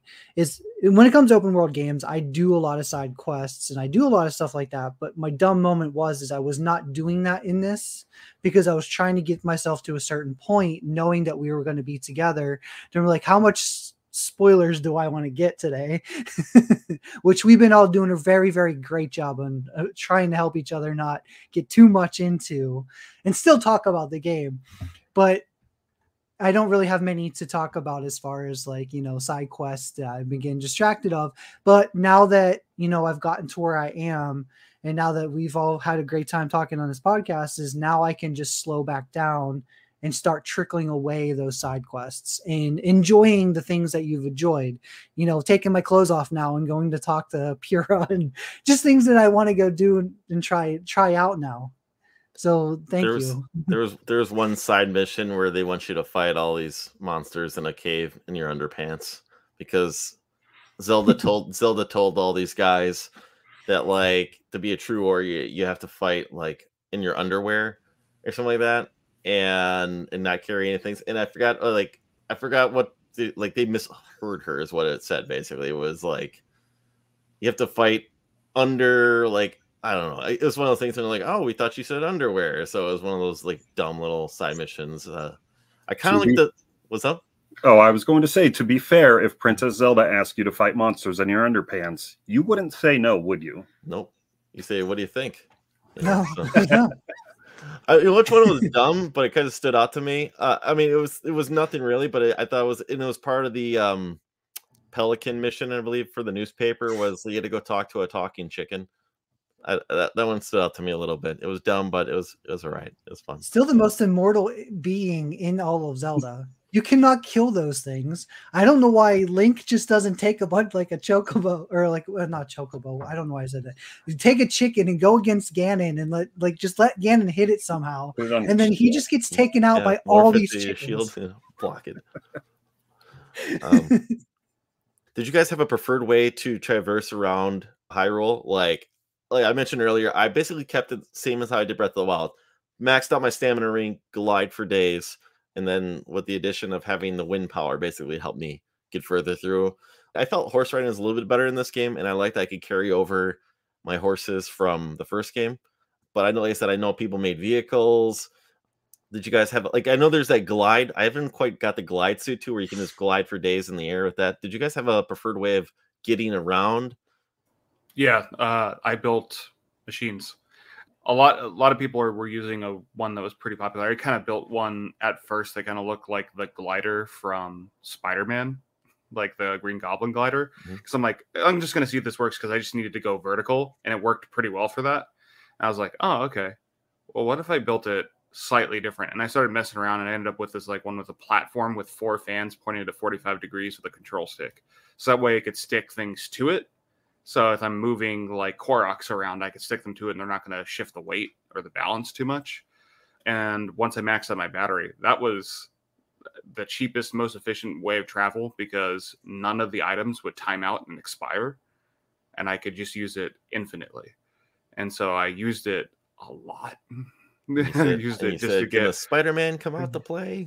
I think with the vehicles, it'd be cool to have a garage. So when you build them, you can keep them and just bring those, like kind of like how you store the horses in a stable, to where you can build your glider and then it's always there for you to go access and acquire when you need it, like a little garage or shed that you keep it in. An auto build actually led to another fun side quest as well with Master Koga, venerable leader of the Yiga clan. That was he's always a lot of fun. I actually loved his voice actor in what was it, Age of Calamity. I thought he was fantastic, and I was hoping that he'd be voiced in this game, and he wasn't, and I was kind of sad about that. It was just, you know, lines of dialogue, but it was still great. It still felt in character to me, like how ridiculous he is. Ryan, I was a lot like you. I would go to a tower, like fast travel, and then fly up in the air, and then glide to wherever I had to go. And then when I was on the ground, I just walked. I didn't really like the horses. I didn't think they controlled very well compared to past Zelda games. And like I've talked before, I didn't want to craft anything. So yeah, I was gliding and walking.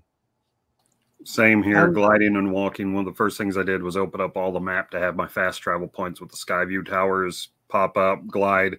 Once on the ground, just kind of run to wherever I was going. That also worked well because she would point out how I would be going this way, but something would catch my eye and I'd run off to the right. So if I had a horse, I would end up just leaving it out in the middle of nowhere, and I felt bad, and she makes me feel bad about stuff like that. Speaking of horses, though, did anybody get the horse? There was a side quest. The Ganon horse? Or no, bigger than Ganon's horse. It's a white horse. It's huge. It's the horse god horse. Yeah. I wouldn't say I enjoyed, Tom going around using him, but it was funny because Link pretty much is doing the splits. That's the only way he can fit on this horse. Yeah, he rides that horse like Jean-Claude Van Damme between two semi-trucks. It's like, whoa. That can't be comfortable. The first time I was in the depths, I ended up finding a skeleton horse. And I used that a lot because it doesn't take any gloom damage either. But also, like, it wasn't as efficient as a vehicle because I couldn't attach a light to it. And that was really nice for the depths as well, to be able to see where you're going. But yeah, there was a lot of variety of things that you could do and ride in this game. Like I mentioned earlier, you could do like the skateboard on the shield and everything like that. Just for fun, I would go up on top of like Mount Lanayru and then just start sledding down with my Hylian shield with a skateboard attached, essentially. And it was stupid, but I did it just because I could, and it was fun. Would you blast some ska music from a Tony Hawk game? Get the full effect? Some Goldfinger? I could just bust out the vinyl of some Rancid right now. My preference to fast travel is just fast travel and glide, fast travel, glide. That was my way of getting around. That's usually how it is when I do play open world games. Like when I played Fallout, fast travel, I would wander around aimlessly to get as many towns unlocked as I could so I could fast travel to them. Same with like, The Witcher, I would always fast travel. I rarely ever rode Roach, like hardly at all, except when I had to. I did ride the horse in Assassin's Creed Origins and Odyssey because I could just click the button and say auto go to where I need to go. So I didn't even have to run there. I just let the horse take me there. But yeah, Breath of the Wild, just glide. And that's how I usually play open world games. I like to just explore. In fact, like when I'm on the ground, run and explore, but then still be able to fast travel quickly to where I need to go. I did use the horse a little bit because I've busted out. I bought these Zelda 38 pack amiibo cards because I never wanted to open up my Zelda amiibos. So I bought those, and I was like, you know what? After like I had to do a mission with a horse, I was just like, you know what? Give me Epona. Give me the best horse in the game. So I got Epona. And then later on, I was doing a side mission where I needed, and I think it's maybe part of the band side mission. I needed to get like the golden horse. No, it's maybe for the newspaper. Sorry, it's for the newspaper. But that's Zelda's horse. They lost at the stable and they needed to get it back. Zelda's horse runs great too. Like she's like she's got like a high loyalty and everything, so she doesn't wander off and try to do her own thing. You know, she just is a good horse. There's like one or two missions where you need to pull something. Basically, Zelda's horse is pretty reliable. Did anybody notice also how wide Zelda's horse was? So like Zelda would be pretty much doing the splits if she was actually riding that horse. It's almost, I don't know, I didn't do a side by side, but it reminded me of the Ganon horse a little bit. If you ever collected the Ganon horse. Yeah, no, I had a little bit of a problem getting Zelda's horse because I kept running into that frost Gleeok that was up there in the snowfields, and I was like, oh, okay, this is gonna be fun. See, I just unlocked because Zelda's horse is very touchy, like even moving slow, like it'll run away when you get really close. But I unlocked the sneak outfit just before I did that mission, so I put it on and I was able to get all the way to the horse without it realizing I was there. I wonder why Zelda's horse runs from you like that, because you think though Zelda's horse would know you, but I'm wondering if it senses the darkness in you, and maybe that is what pushes the horse away. Or it's just loyal to Zelda. Maybe because it ran away. Just smells ran away from the stable. So she smells an arm that hasn't been bathed in like 2,000 years. True. Yeah. Not enough hand sanitizer to clean that one. Hand's got to be nasty. Did anyone have a favorite boss fight in one of the temples or outside of the temple? Because there's some side boss fights that are not in any temple. They're just be out in the wild. Did anyone have a favorite boss fight? I kind of have two. One of them you don't have listed in your list because it's a secret to when you get later in the game. But the secret 5th temple boss, I had a lot of fun fighting that one because it does use a lot of the Ultra Hand mechanic and the fuse mechanic. And I know some people don't like that, but I really loved that because it allowed me to be really creative with a boss rather than going through like the standard, like you have to fight it in this manner. You had a lot more creativity against that boss fight, which I thought was a lot of fun. And then the Lionel Coliseum in the depths. So the one after the other where you do the red, the blue, the white, and then the armored silver Lionel 4 in a row, and it gives you Majora's Mask as a reward, which allows you to walk past enemies and they don't really realize you're there, which is fantastic. Like that was super memorable because it was hard. You had to come in prepared. I had to have like multiple shields ready to go. I had to exploit the game a little bit with that breaking point sword to get like 140 damage per swing on their back and then switch my weapon so I don't accidentally break it and all sorts of stuff. It was a hell of a ride to get into that Coliseum and beat it. But once I did, I was pleasantly surprised of how good I ended up getting at beating Lionels. And I went back there every blood moon to farm more Lionel parts. Honestly, I just really liked fighting the Gleeoks. There was something about like how blood pumping and intense they were. It felt right to have Link. Yeah, I mean, obviously take it on such a classic enemy reimagined for this game. But it was so exciting, you know, especially like with the clean Gleeoks, because then you have all 3 elements coming at you at once. And the Queen Gibdo, that was kind of fun. There was something about that felt very old school Zelda boss battle. You know, the way that you had to take her out and everything, and the way that she kept like pumping out armies of the undead at you. There was just something really fun about that to me. I would say it wasn't my favorite boss battle or fight that you did, but we experimented with some of the different monster masks. And to me, it was just the funniest thing that we did because I had him put the Lionel mask on and test it out because it says if you put the Lionel mask on, he won't attack you. So we put the Lionel mask on and we walk up to the Lionel and it worked perfect. It was awesome. And we stood there for a few minutes and then Link turned around and then he got his ass kicked because apparently he realized, oh, you don't have a horseback behind you. You're not a real Lionel. You're a human. So don't turn around and show your backside if you're pretending to be a different beast. Basically, is the gist of the story. Can you smack it though? And it won't do anything. Like, can you stab it with? We didn't get that far because we were just kind of like standing there. I turned around because I was trying to get a selfie with him. Yeah, he wanted a selfie, and then he got his butt kicked. Because he turns around, he's like, "All right, smile." And then you just see the Lionel coming at you and whack, and you just start rolling. Leok Battle has the best music in the game, bar none. That music like amps you up for that fight. So however long you're in it, that is one of the best pieces of score that this game has. Just on that note, real quick. Well, I think we're going to talk about our favorite pieces of music later. Okay. I didn't. No, you can go right ahead if you want to. I was just going to say my favorite music is the Talos music. There's just something fun about it. It's just, even that you're fighting a boring rock, but it's just fun. It's just fun music. I just really like it. My favorite boss fight would probably be Queen Gibdo. That was such a fun fight. And like I said, I took that boss on with like no armor. So which means I literally had to like not get hit through pretty much that entire fight. And then whenever they summon in all the minions off that made it the battle even more intense for me, knowing I could die very quickly and very fast. And I don't know how many times I've died on those bosses over and over and over again because I was dumb and didn't follow any quest line to upgrade my armor in completing all 4 areas, which I challenge anyone to go back and try to do that. Don't upgrade anything and try to clear all 4 areas with nothing upgraded. You don't even need to go to an area to get your butt whooped. I mean, I know my first goal, like I said, I mentioned, was to max out the stamina wheel, and I had 5-6 hearts.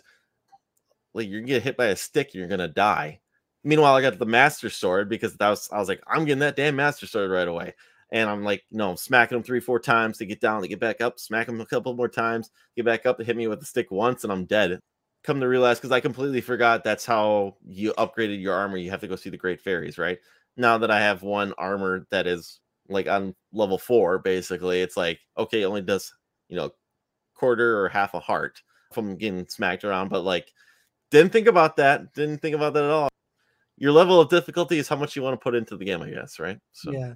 Speaking of sticks, I remember the very first time I was running through a forest and I'm like, oh my God, these trees are trying to kill me. Has anyone realized, oh wow, this Breath of the Wild didn't have these trees coming after me?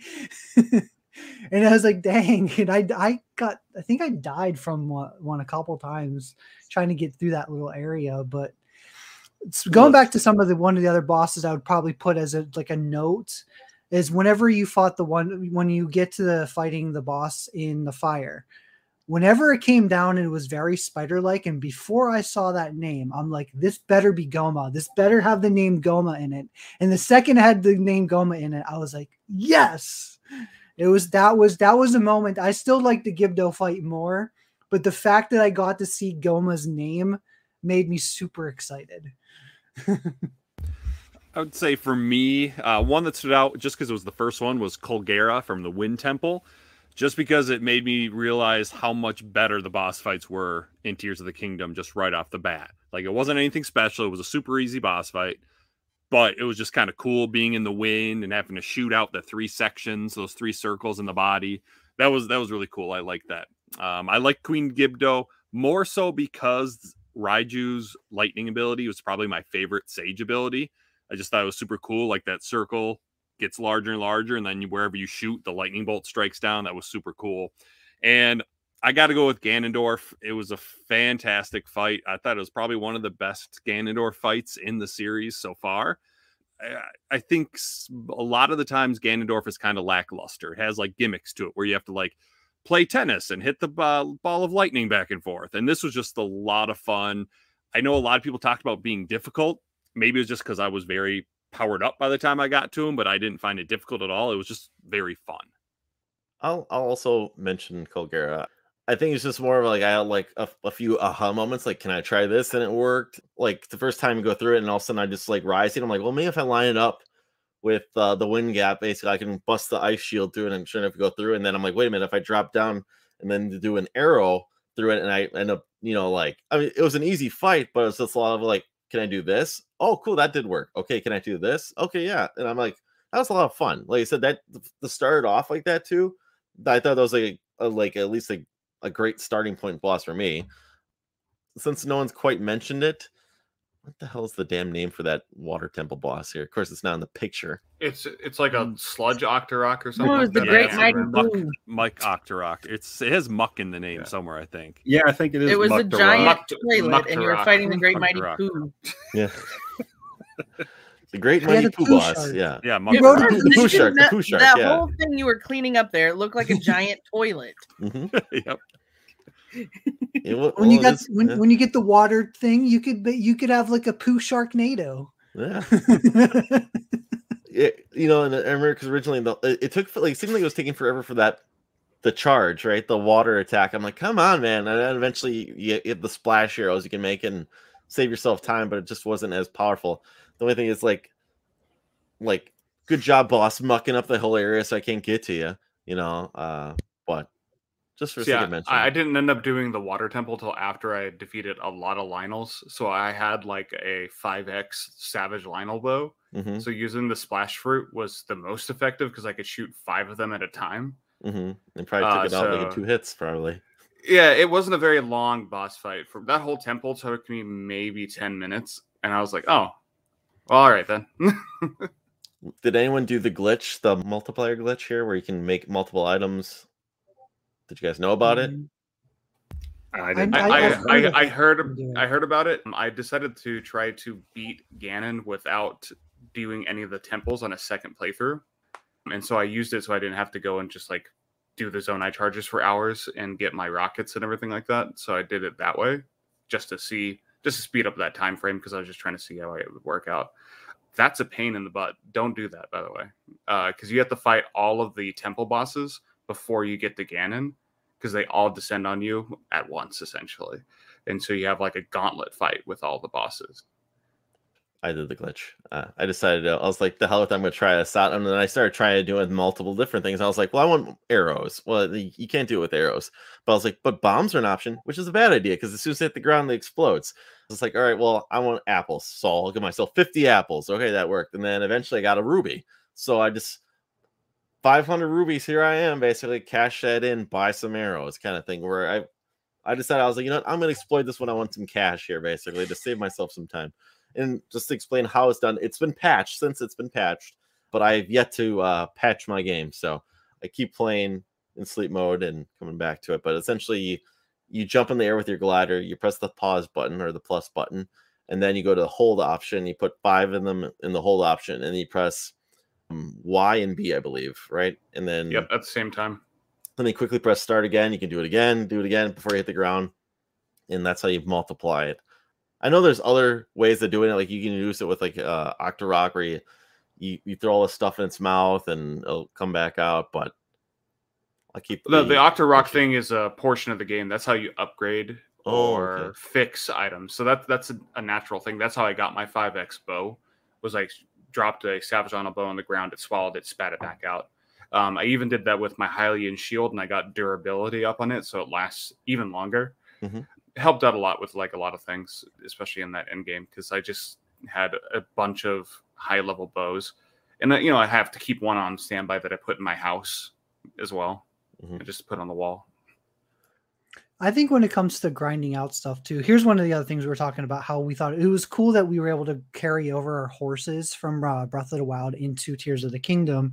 I think one of the things that was a little downside for me is I spent a lot of time in Breath of the Wild and using the amiibos and unlocking every little piece to all the different like costumes for Ocarina of Time, for Twilight Princess, for all of that none of that carries over. So now I have to start all over every day with the amiibos, trying to get those armor, those costumes back. Did I really wish those would have carried over too? Even if they didn't, like say I had it like upgraded to like 12, 15, whatever. Even if they knocked it down to like back to the original, I really wish that they would have allowed me to carry those costumes over already unlocked in Tears of the Kingdom. You Yeah, could find some of those costume pieces just randomly in chests for the people who didn't want to do the amiibo. So it was just, you just had to do a lot of exploring and finding a bunch of different chests, because we've got multiple costumes that are the same thing. We got one from the amiibo and one from a chest we found somewhere in the game. So it doesn't have to just use the amiibo for those costumes. Yeah, so when you do the Fierce Deity set, it'll give you some, the treasure hunter guys will give you some clues about other ones that are available. You pay them a little bit of rupees, and then they're like, yeah, okay. Yeah, here's this vague hint. Enjoy that. But the vague hint talks about, like, the armor set of a hero of the past. And so it's essentially the amiibo armor. And you just kind of go through these Misko treasures, and you are able to find the amiibo armor without having to own amiibo. So I feel it was cool that Nintendo did it this way. So that way the feedback that they got from both Breath of the Wild and from the Skyward Sword HD release, where there were things tied specifically to amiibo and you couldn't have them any other way, was gone. And now you could actually just unlock it by playing the game. Maybe that's why it costs $10 more. That is cool. I still like, because I put all the effort into doing all of that into Breath of the Wild, I really wish that would have just carried over. I mean, that's great for someone who first game is Tears of the Kingdom, or someone that that has the choice to, I don't want to carry this over, I want to unlock it again. That's cool. But for me, that I spent all that time unlocking them all in Breath of the Wild, that it would have been cool if I at least was allowed to bring those over. I would have preferred that over the horses.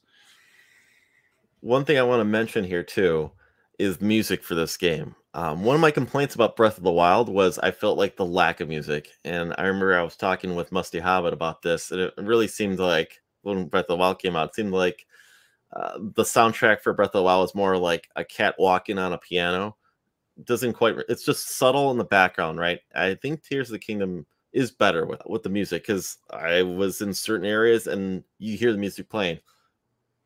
The only thing about it is it still seems like it's kind of quieter and it's not overpowering. So like it's hard to remember, like, and I'll go back to Ocarina of Time here, or even like Wind Waker here too, where music was a very big focal point going to a certain area. And there's not really that. It's just in the background. Like there's a lot of subtle music going to like the horse stable. I think the band is playing a Epona song. I think it is. But, and I get it, it's an open world, you're going to hear a lot of Wind Breeze, but the only real kind of track I quite remember is the opening with the falling down, like the music that whenever you descend from the sky, but like that opening theme too with the saxophone.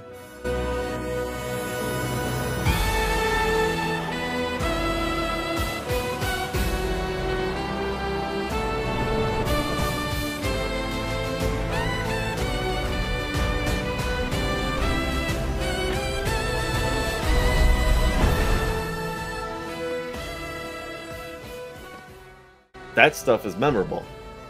I wish this game had, and like I said, you mentioned the Lionel music in it too.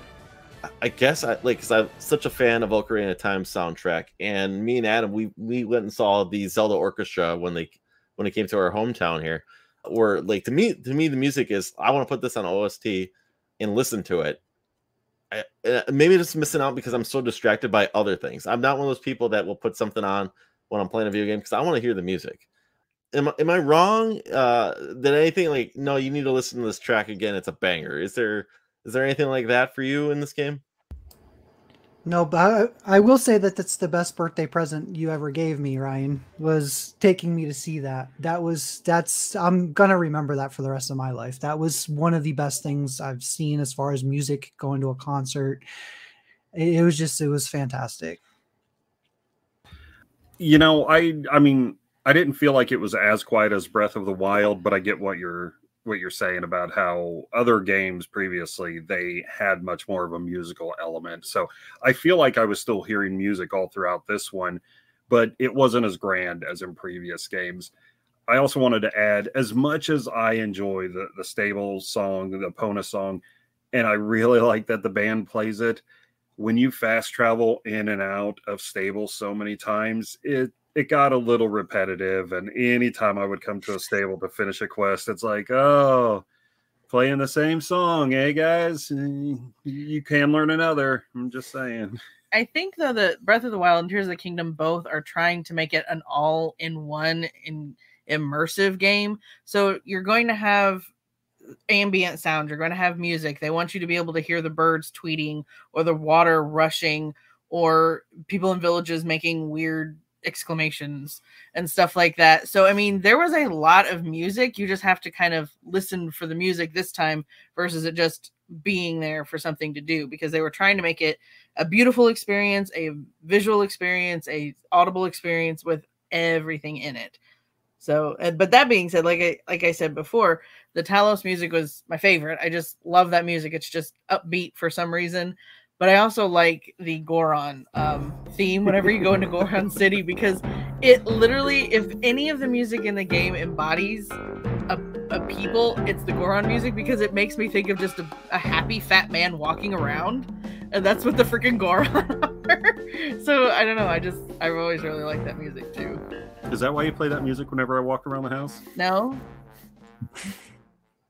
I do appreciate the improvements from Breath of the Wild. Like, it was definitely a lot more noticeable. No matter where you went, I felt like I was hearing music. But, like Ryan, you said, sometimes you're just more focused on other things, so you don't quite notice as much. But nothing stuck out as memorable. I appreciated hearing the different, like, kind of nods to other Zelda games. I really enjoyed that. But even, like, someone mentioned the Gleeok music. That I never fought a Gleeok, so I never heard it. But the Ganondorf fight, I was just more focused on fighting him than really paying attention to the music. So while it was an improvement, nothing stuck out to me. Yeah, so for me, there was a ton of musical pieces in this game that stood out. All of the boss fights, so the Kogera fight had, and especially once you get to the second phase of that fight, had an amazingly energetic score going on with it. I'd already mentioned the Gleeok battle. Like, you get this really cool, like, sort of heroic theme about a minute and a half into the song, and it just, like, really amps you up for what you're doing. Even the Bazaar fight, when you're doing the lead up to the Lightning Temple, has an amazing fight where you're kind of fighting against all the Gibdos that are trying to invade the Bazaar and the Karakar Bazaar. Those just are super memorable pieces. And I understand that, like, we had all these different themes from different areas in like previous Zelda games, like Ocarina of Time and everything like that. And we get those to a degree, sort of like when you're in Zora's Domain or you're in Goron City. You have those themes there, but everything else is much more atmospheric because this game is supposed to be seamless, right? Moving from one area to the other is supposed to be seamless. And I guess that, you know, unless there's like something really, really different, like I don't see a whole lot of that changing. Like, I feel like some of the music does change when you're in like the Devantha Highlands versus in the Gerudo Desert, right? It just feels a little bit different. It feels a little icier, a little colder, and it's more ambiance than anything. But that really works for this game. I don't feel like that's a knock against it, that it doesn't have like a memorable theme for the Tabantha Highlands. It doesn't need to be Tautau Heights. It doesn't need to have those heights for it because it's not super sectioned off and you have to gain access to it. It's just there.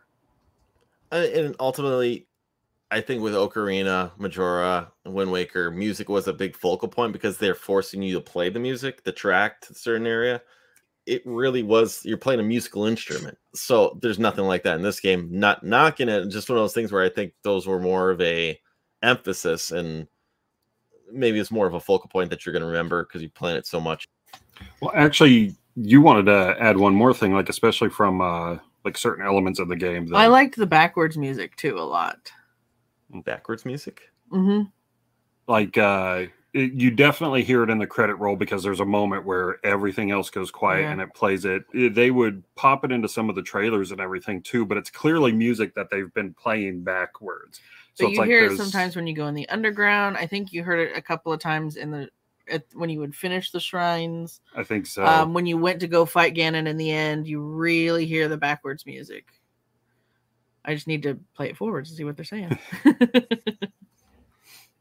This is kind of sort of just touching on a little bit of music. I thought what would have been a cool thing to do is when you fast travel and you see yourself like dissipating into blue.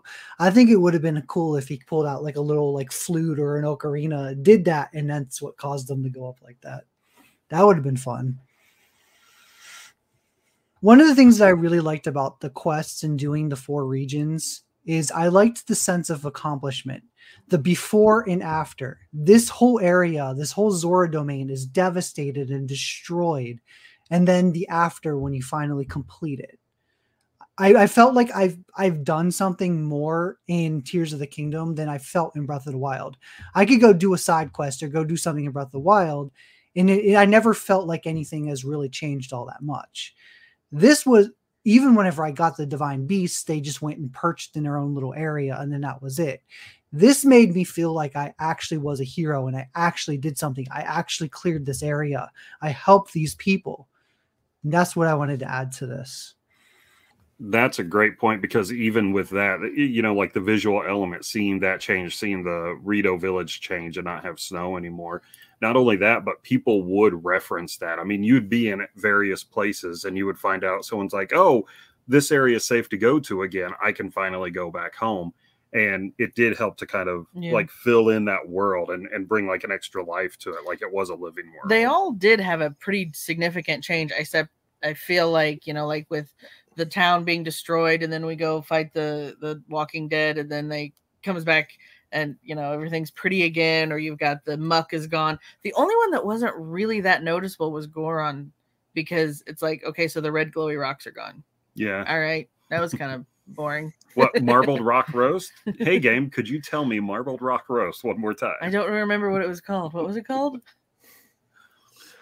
There was one little side mission like that where there was pirates invaded this town and they destroyed the town. So after you take them out, then they ask you to rebuild the village for them. That's a town I would live in. Oh yeah, I would move the there. Berlin Village. Yeah.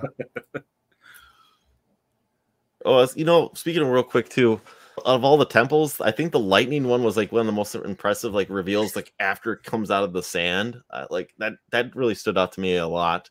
Especially after you beat the temple, and then if you go back to, I guess, the shrine area up top and just look at the desert, you got this giant pyramid that's way in the background. I'm like, wow, okay, that's kind of cool. Because I'm like, this is like, as opposed to the other temples being in the sky, right? I'm like, oh, that's cool, just seeing it like there again. I mean, the other ones I have to go, I guess, all the way up to the sky to see, but yeah, I'm surprised they didn't go the direction with the water temple being coming out of the water. They put it into the sky, which is really bizarre. Mm-hmm.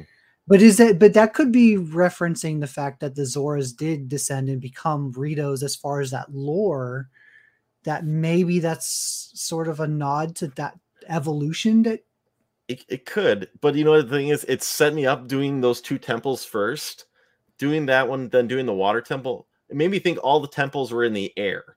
And then I did the lightning temple, and it was on the ground. So it kind of set me up for thinking every temple was going to be in the sky.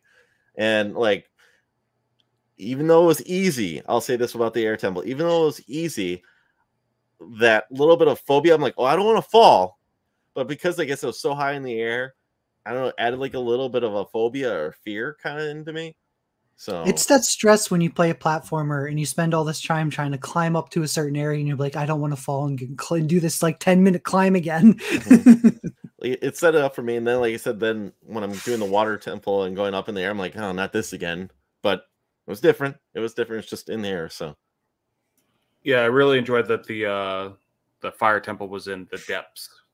I thought that was really cool. A really interesting place to put it. That the lost city of Garandia is down there and everything like that. And I was like, oh, it's really well built. It's very intricate. It's probably the most original Zelda temple in the entire game, because it's not one that you can super speed run unless you have a lot of Zonai devices to kind of get to all the different switches right away. It takes a little bit of time. You have to ride mine carts and everything like that. So it forces you to slow down a little bit. But like you were mentioning the Wind Temple, the thing that I loved about that was the approach. Like when you're getting to the point where you're getting on the bouncing arcs, to the bouncing boats to get higher up in the sky, and then you start to see the outline of the giant arc there, and you see how massive it is, and you're a little bit like, how long is this going to take? And then it didn't take that long, but it was like that fear of, wow, okay, this is a lot bigger than everything else that I've been on so far. And it's just hanging out here. And that reveal was really, really awesome. as opposed to the water temple, which you just kind of like got to. I actually discovered the water temple on accident before I started the quest because I was just flying around the sky and it was just there. And it gave me the intro to the water temple and like the landmark, the whole like cinematic, and I was like, oh, well, okay then. I'll come back to this later. You know, here's a nitpick complaint though. I want to get off because I thought about this after I did it. And I know I briefly mentioned it though. I know the game is go anywhere, do whatever you want, and I do prefer a linear experience, but I don't mind this open world experience, right? I just wish for the sake of storytelling, it told me the story in a linear fashion. By that I mean with the dragon tiers, you can go anywhere where you want and do them, but your story's all over the place. At least for storytelling purposes, give it to me in the correct order, because like now I have to, after unlocking them all, I have to rewatch them all again in the correct order to see like the full story, how it all played out. If you're going to give me one thing linear, please be the story part. Right. I guess you really didn't like the movie Memento. No, I didn't. I saw some people talking about that. Yeah, the memories. I would say the memories. That's right, from Breath of the Wild. I guess the first time experiencing it, I'd rather see it in the correct order. Yeah, people were talking about that online, like how it ruined the story because they did the geoglyphs in the wrong order, or like different order. So then they knew what was going to happen to Zelda. I mean, granted, it wasn't like it was super hard to figure out. Like as soon as they mentioned eating the stone, you knew what Zelda was going to do. But it's still like, it would be nice to get the story in order. I mean, that's why they tell you if you want to do the Masters. And granted, you don't need to do it for the Master Sword, but it's better off for the Master Sword if you go get up the tiers, because you kind of see what happens, right? Well, if you do it in that order, if you actually get all the tiers first, it does have the Light Dragon come up right in front of you, so you can go and immediately get the Master Sword.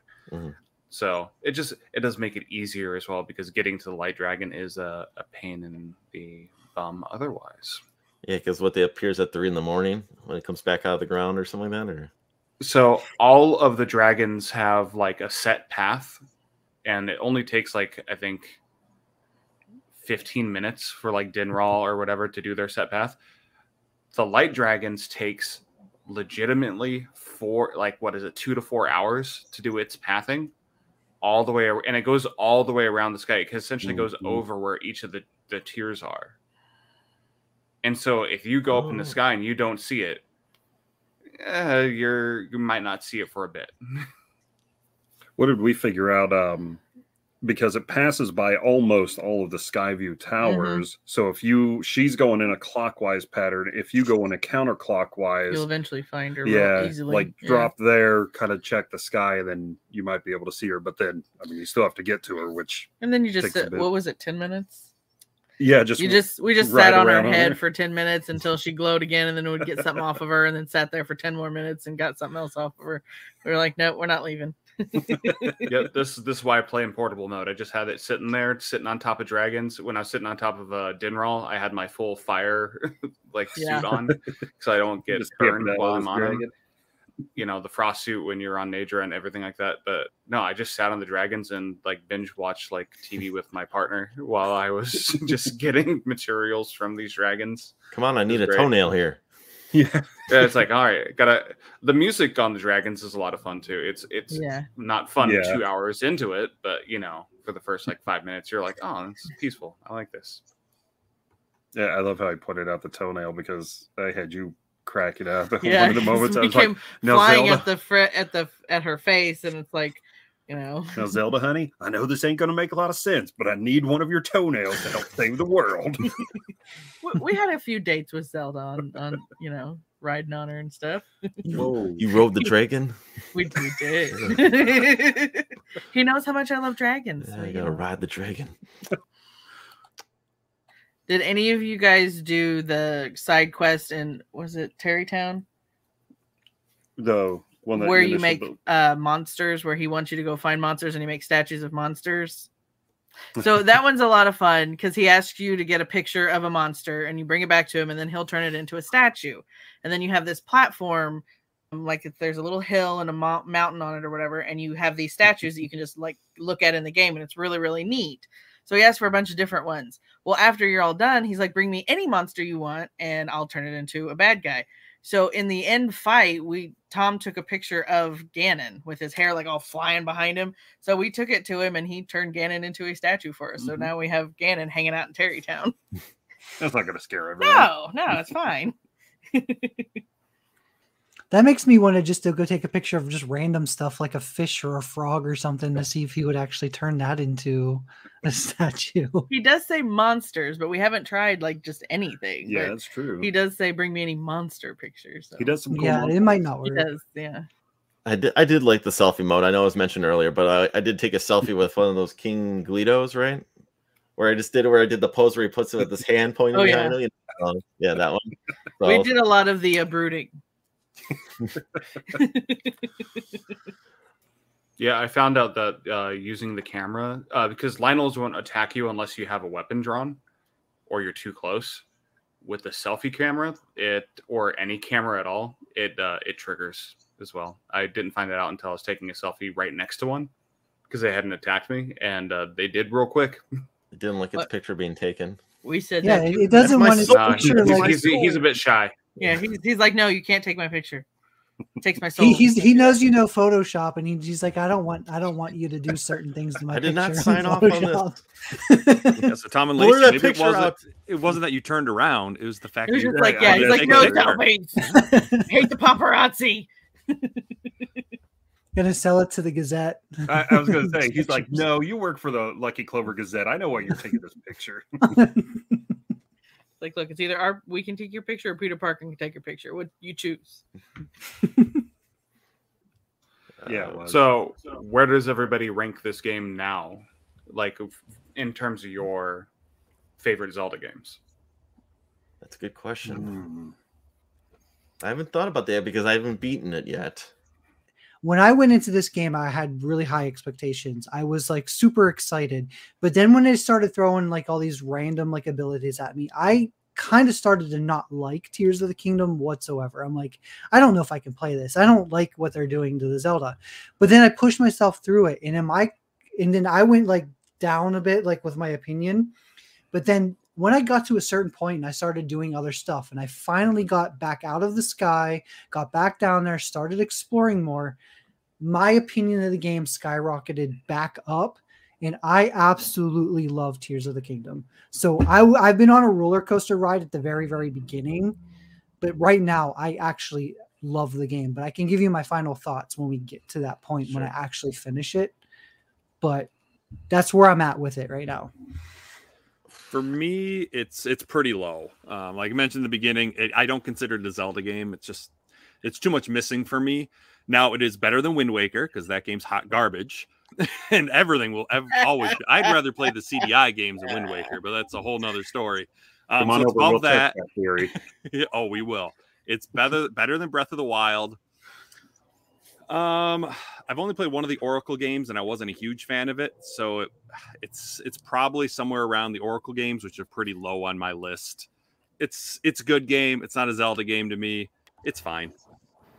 For me, my expectations were more Breath of the Wild. It delivered on that. So I wasn't expecting much more. I wasn't expecting anything less. I didn't think it was going to wow me the same as Breath of the Wild because it was so different. It was kind of the time that it came out, the way that it had changed so much stuff up. You couldn't really bottle that twice.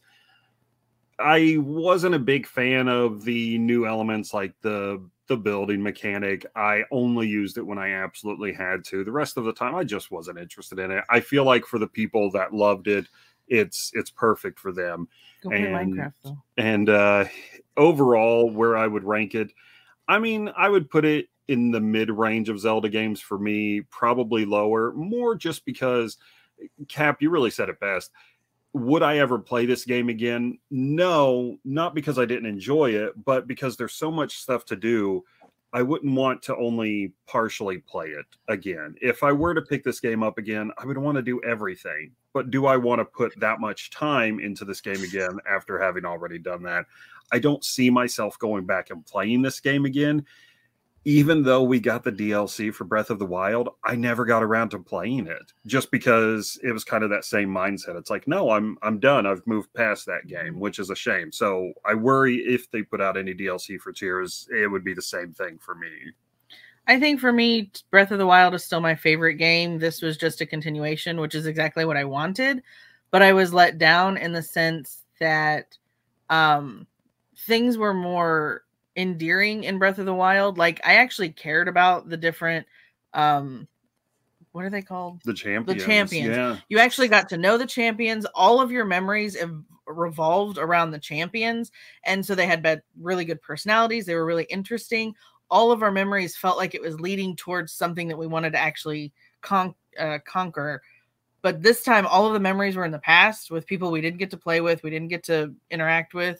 And then we just kind of got thrown these stages that we got to spend a little bit of time with. And then there's just ghost people walking around with us. So I wasn't really as pleased with Tears of the Kingdom as much as I was Breath of the Wild. So I think I rake it kind of down there. So I still think Breath of the Wild is my favorite. I think with the champions too, Mifa is one of my favorite side characters out of all of the Zelda games. She is just one of my favorite characters. And then her brother Sidon is also awesome, but I know exactly what you mean. It's like we get to know these like younger ones like a little bit, the ones that become our companions in Tears of the Kingdom, but we spent way more time with our like, you know, siblings and learning about them as the champions than we do as them.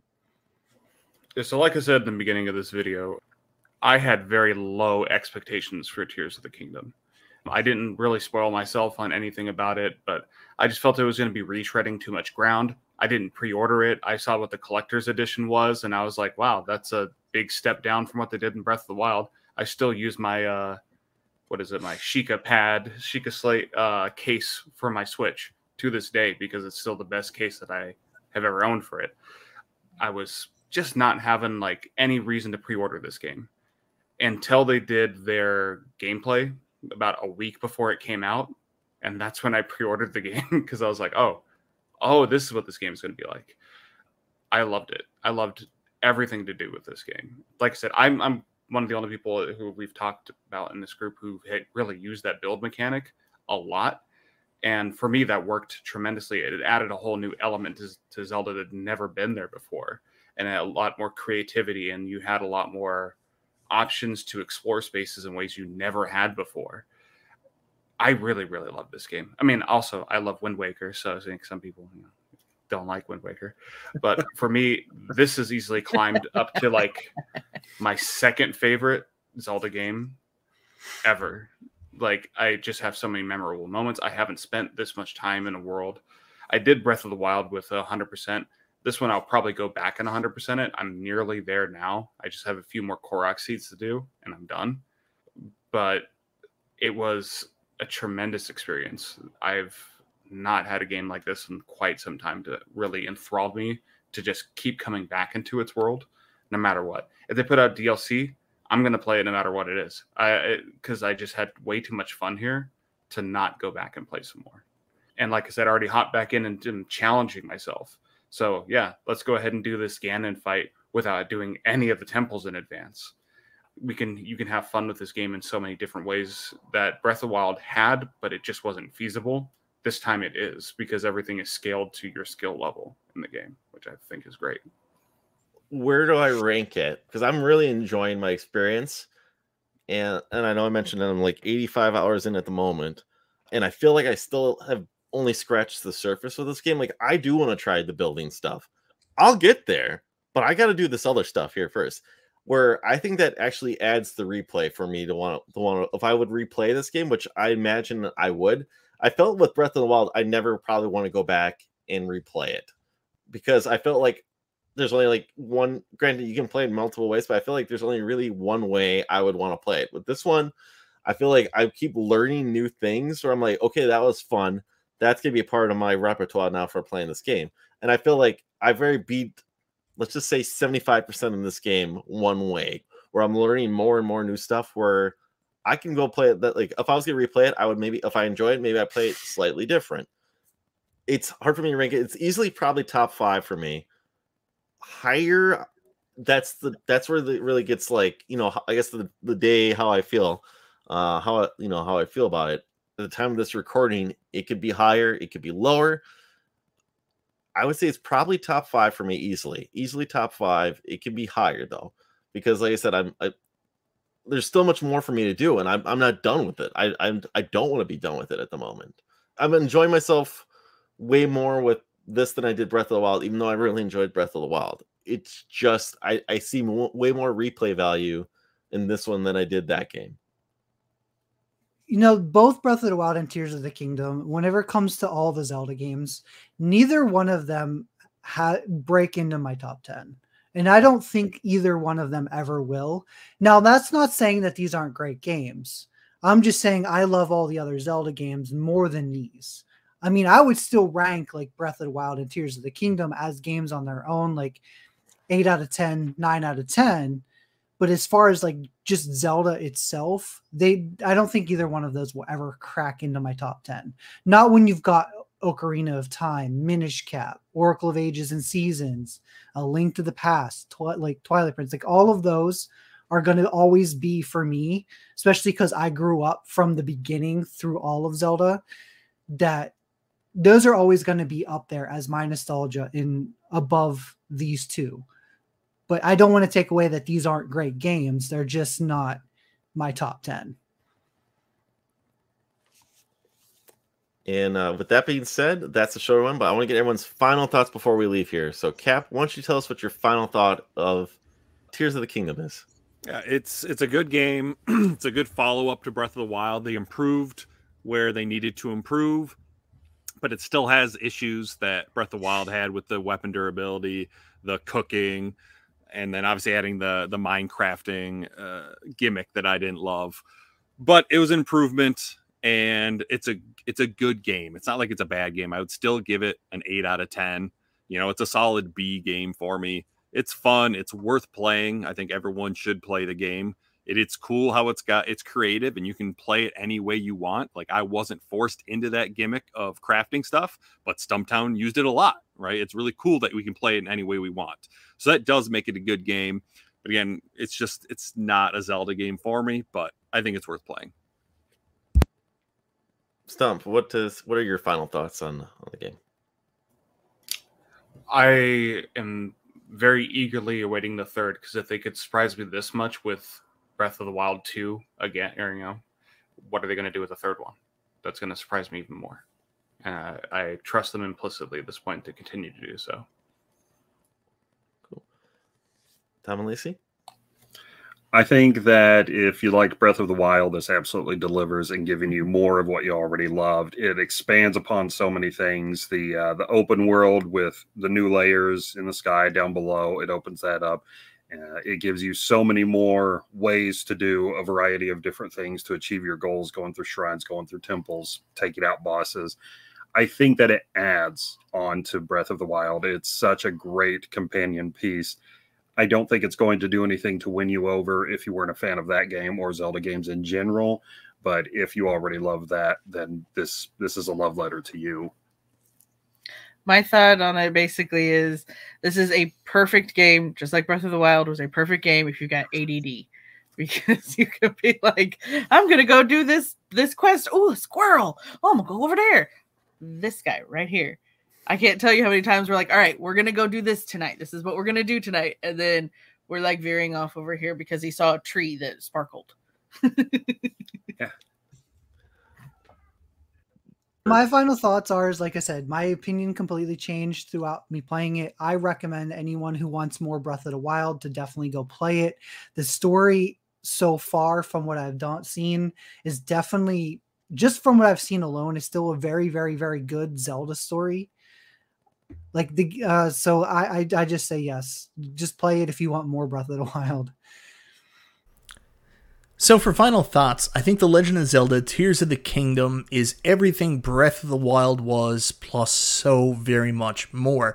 It's one of those rare instances where a company listens to the critical feedback the fan base have provided to the first game, you know, the core Legend of Zelda fans, and then implemented that into the game while also staying true to the original vision, if that makes sense. So an example would be, a lot of people complained the first game didn't have a lot of music, so they kept all the same themes that the original Legend of Zelda did, but they did a good job of bringing in new music when you're in dungeons or when you're getting ready to have a boss fight. So while we're still not in the regular Legend of Zelda music theme, we are getting more while still retaining elements from the original game. Another really big complaint was the fact that there were no dungeons really in the first game. We went into the giant monsters, and that was it. The dungeons in this game are actually dungeons where you do have to do some puzzle solving before facing a boss. And this is another thing I really liked. In the first game, you were just fighting like phantom Ganons, but in this game there actually are unique, interesting bosses at the end of each dungeon. While people will say the dungeons seemed relatively short, I did feel that the dungeons were actually pretty long in the fact that it took so friggin' long to get there in the first place. I actually include the journey to the dungeon to be part of the dungeon. And then last but not least, one huge critique from the first game, something that still really super annoys me, was the weapon breaking system, the durability of items. It's something I'm constantly fighting with. Really made me stress in Breath of the Wild. Here in Tears of the Kingdom, they still did keep the weapon durability system. However, with the new elements, like where you could merge weapons, or I forget what it's called, meld them together, it certainly did increase their durability, increase their power, and I didn't feel as worried about losing specific weapons. You could also find a bunch of really high-powered weapons super early in the game, so made the process a lot less stressful and a lot easier than in the first game. So that cleared up that problem a little bit. I mean, I still would rather, the weapons be a lot stronger and stay the same. And, you're getting certain like side weapons that help you get to the next dungeon, but it is what it is. Anyways, overall, I think Tears of the Kingdom, The Legend of Zelda, was almost a perfect game. I will say this. Is it a Legend of Zelda game? I still don't know. It has a name, but it's a different creature all to its own. But it's still an entry I absolutely loved. I want to see more like this. But I also want to see more traditional Zelda, so hopefully they can offer something for both sides of the equation and both types of fans. So my final thoughts. This game is great. It's not the perfect Zelda game, but I do feel like it improved on what was established in Breath of the Wild. I love the new abilities. Stuff like that creates a whole new experience for the Zelda franchise, and I like to see that stick around. But I also still like to see a few tweaks that makes it resemble a bit more of what was established in the 3D Zelda games, longer dungeons, more creative boss fights, stuff like that. But overall, this game is great. I like to reiterate July's game of the month will be Contra. If you're playing along or just want to discuss the game with us, make sure to let us know by using hashtag Cartridge Club on whatever social media platform you frequent. For those of you who want to get a head start on August game of the month, the Cartridge Club will be playing Ape Escape. If you're ever interested in being a guest on the show, please reach out to us. We're always looking forward to having new community members on to talk about the games they love. To those of you interested in supporting the club beyond a review on the podcast app of your choice, I'd like to mention that the club is entirely funded by pledges made from members of our community. We are extremely grateful to those supporters, and if you're interested in becoming one of them, please look at how you can do so at patreon.com/Cartridge Club. And with that being said, that's the show, everyone. But before we go, I'd like to give our guests a chance to plug where you can find them online. So, Cap, why don't you tell us where you can find us online? Where you can find you online, sorry. So, YouTube, Twitter, Facebook, it's all same, Captain Algebra. I don't do a ton of videos anymore, but I am going for a complete Genesis collection, so I update people on that every month, as well as I do my video games monthly unboxings. And now that it's summer, and last school year is over, I finally am getting back to streaming twice a week. So Tuesday nights, I kind of play random games. And then Fridays, I'm playing every Genesis game I own in alphabetical order, kind of, because I do get new games. Then I have to go back. And yeah, that's where you can find me. Thank you for being here. Tom and Lacey? So Tom and Lacey, married nerdy couple on Facebook, Twitter, Instagram, TikTok, YouTube, under Do You Nerd on all of those things. We're a variety channel, so we put out videos once a week at least. of just whatever we're interested in. Do a lot of event coverage videos, conventions, Renaissance fairs. We're also doing a 1,000 Zelda collection challenge to see if we have 1,000 Zelda items in our collection. It is an ongoing thing. We have not scratched the surface of that. Well, thank you for being here and helping us out. Thank you. Thank you for having us. It's been great. Adam, where can we find you online? You can find me in Atomic Bomb 1980. You can find me on Twitch, Twitter, Instagram, YouTube. I am on all platforms with the same name. I wanted to make sure I was able to grab my name on all platforms.